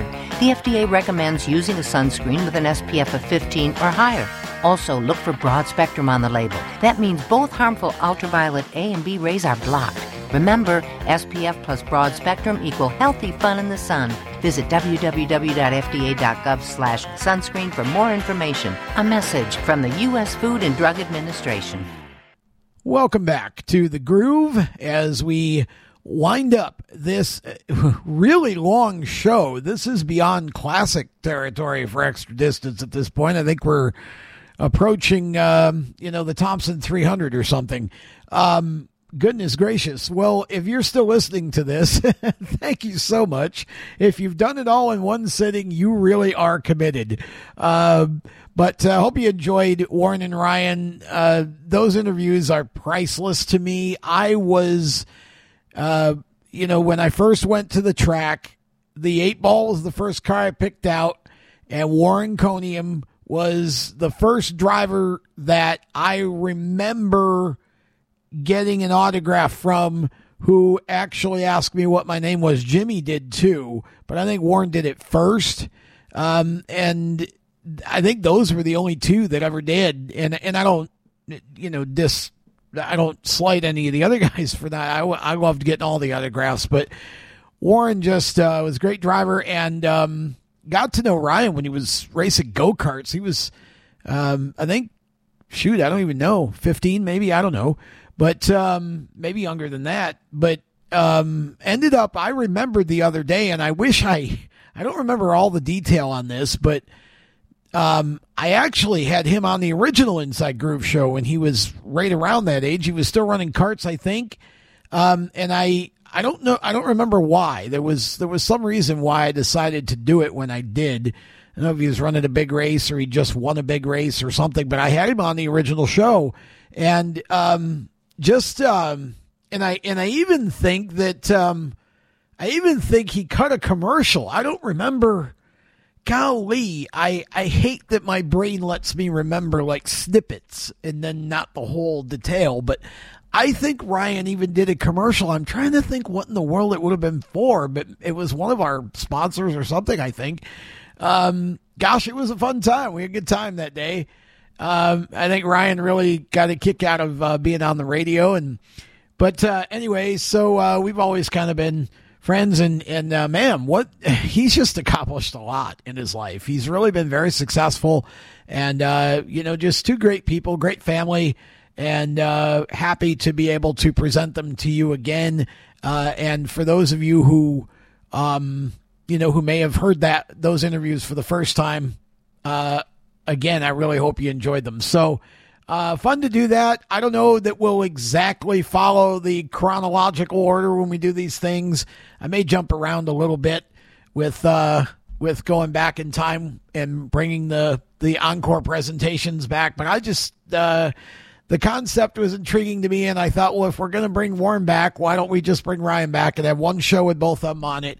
And so I hope you all enjoyed it. I don't want to get off here without talking about the number 94, though, because that's tradition here.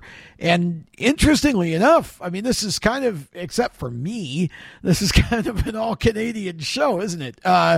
And we're going to talk about Canadians again, because the number 94, it's funny because the first person that I thought of was Dave McKnight. And I think Dave, thinking on it a little more, I think Dave drove both the 94 and the 84 out of the Lichty camp at one point. Probably drove the 74 too, for all I know. But I'm pretty sure that Dave was 94 for a bit. And watch me be wrong now, because that seems to be how this happens. But I think Dave was 94 for a bit. Mike was in the 84, maybe even still. No, Brad would have retired by then. But yeah, so I think that was the first car I thought of, and that kind of ties because Ryan Coniam has driven for the Lichties. So that kind of ties in. In fact, Warren Coniam drove the Lichty car one night. Wow, what year? 70. It was right after, so it would have been, I think it was 79. And I think I want to say finished like third or fourth. He came from the back of the field. He drove. I don't know why do I remember these random things and not other things. But he drove the 84, and Kempton Dates drove Lou Bannister's 26 on the same night. And Warren ended up. I don't think he won the Consi, but he started way at the back of the field, and so he must have run the Consi, and they both made the feature. But I don't think Kemp did as well, but Warren just blew through the field like a Japanese bullet train, for crying out loud. He really had a good night with that car. I was hoping that he might drive it a little more, but that was the year he ended up, I guess, with 79. It would have been the year he ended up in the six ball, and the rear engine car, the most badass super modified ever built, in my opinion. But anyway, that was fun to do. So the 94 McKnight was the first one I thought of, but of course I think if you're gonna sort of award the number, this is the Dave McKnight show, because, and I really should have, now that I think of it, I should have brought his interview back, I guess, but we'll do that down the line. Dave was, he first showed, I think that was 79 too, when he first showed up with Jim Bodner. And I think, if I remember right, didn't he win 2 races his first weekend? That might have been, I don't know, why would we have another, maybe a race got rained out before the Port City, because I think I remember him winning the Port City, and So maybe we had a rain out, or maybe the Port City rained out and we tagged it on to the following weekend. I don't remember, but he, I think he won both races, pretty sure. Man, I love that red car, that first car that they brought, and I love the gold too. They had a gold car. I loved both of those cars.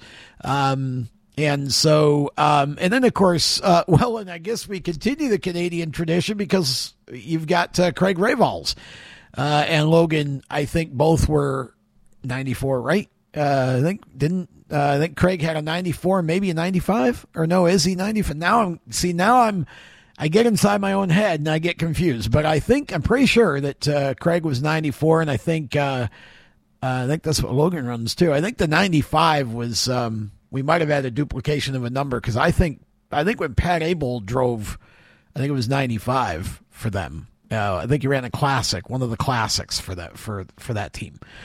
But those were the big three that I came up with, or four if you count Logan. Those are the big three. And man, think about that. That's Dave Schulich and Dave McKnight, I think, are two of the best drivers that ever set foot on the pavement at a sort of speedway. And so they have those two guys sharing a number. It's pretty cool. But so yeah, a lot of Canada tonight, and there's nothing wrong with that. By the way, this is a first for me too, because I actually am recording this show following two other shows. This is the third show of the night. So if I'm a little punchy, you'll probably understand why. Yeah, I'm recording this on a Monday night, and Monday nights we do lead lap from 6 to about 7, and then we basically just transition into our big flagship show, the syndicated show, the Inside Pass. That one, we average about 1.5 million listeners a month with that worldwide. We're on over 40 platforms with that show, and that's our flagship. And so we record those back to back on Monday nights, and we've done that now for a couple years, and it basically is because that was the only night that we had a producer available, and now I'm actually producing both of those shows most weeks. And so, I may actually move League Lap. But the other reason that we do that is because, especially with the Inside Pass, where we try to focus on NASCAR and the bigger series, if you're going to get NASCAR folks in, Monday night's a good night to do that. And so that's kind of why that is where it is. So those two shows actually get recorded on Monday, and they don't get released for a number of days. Lead Lap airs on WSIC, which is a 3-station group here in the Charlotte Lake Norman area, on Saturday mornings at 9 o'clock. So that show actually is, I focus more on, being a guest-driven show with that. We don't get into too many race results or whatever. Once in a while, I'll talk about Hickory or, some of the short tracks, but we try to make it more of a people show because, again, it doesn't air till the following Saturday, so like 5 days later. And the Inside Pass, we always do the previous week, but there's 4 of us, and so it's kind of a sports reporters sort of idea with that one. So it doesn't sound so dated, even though it premieres on the following weekend. So again, just a little fun fact here. This is the third show of the night. It's going to midnight, and we're going to wrap this one up. But just thanks again to all of the sponsors. I appreciate Jeff West and IPC Indy, and of course Sean Cathcart, Skip's Fish Fry, and Groff's Pub, and also Rich Worth, who doesn't like Rich? J&S Paving. Thanks to every one of you for supporting the show. Really, really appreciate it. And thanks to all of you who keep listening. Super appreciative of that. And look forward to coming back for Inside Groove 95 here as we, again, start our weekly shows each season. One last thing I will tell you is that we are, for the summer, I'm going to try to have these shows out on Tuesday nights, which longtime fans of the show will remember that's when the radio show was on when I was up in New York still.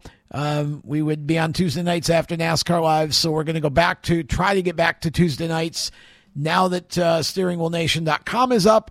And I'm going to have a little bit of help on the sort of final production side for a couple of the shows to do some editing and things. We're going to try to break up the premiere so that, we've got 4 shows. So we're going to have separate nights that each of them will premiere each new episode. So that way you all can kind of get used to hearing it and kind of looking for it on the same night. And going to try for 7, but basically the deal will be that it pretty much just, if I can get it up there at 6:30 or whatever, I'm not going to wait. It's just, but just know that Tuesday night is going to be the designated night for new groove shows as we go. And, love that some of you are kind of encouraging me with these different ideas, because I just think it's fun to change things up once in a while. And again, I look forward to the feedback on this idea of doing the throwback interviews and recycling some of the older ones again. Hearing Warren's interview, it almost sounded fresh to me again. So same with Ryan. So that was pretty awesome. So thanks, you guys. Have a blessed week, and we will talk with you on the next Inside Groove. Until then, I'm Tom Baker. Be well, everyone. So long. You've been listening to Inside Groove, powered by IPC Indy, creating performance parts and solutions for the automotive, aerospace, and communications industries. Find them on the web at www.ipcindy.com. Thank you for listening.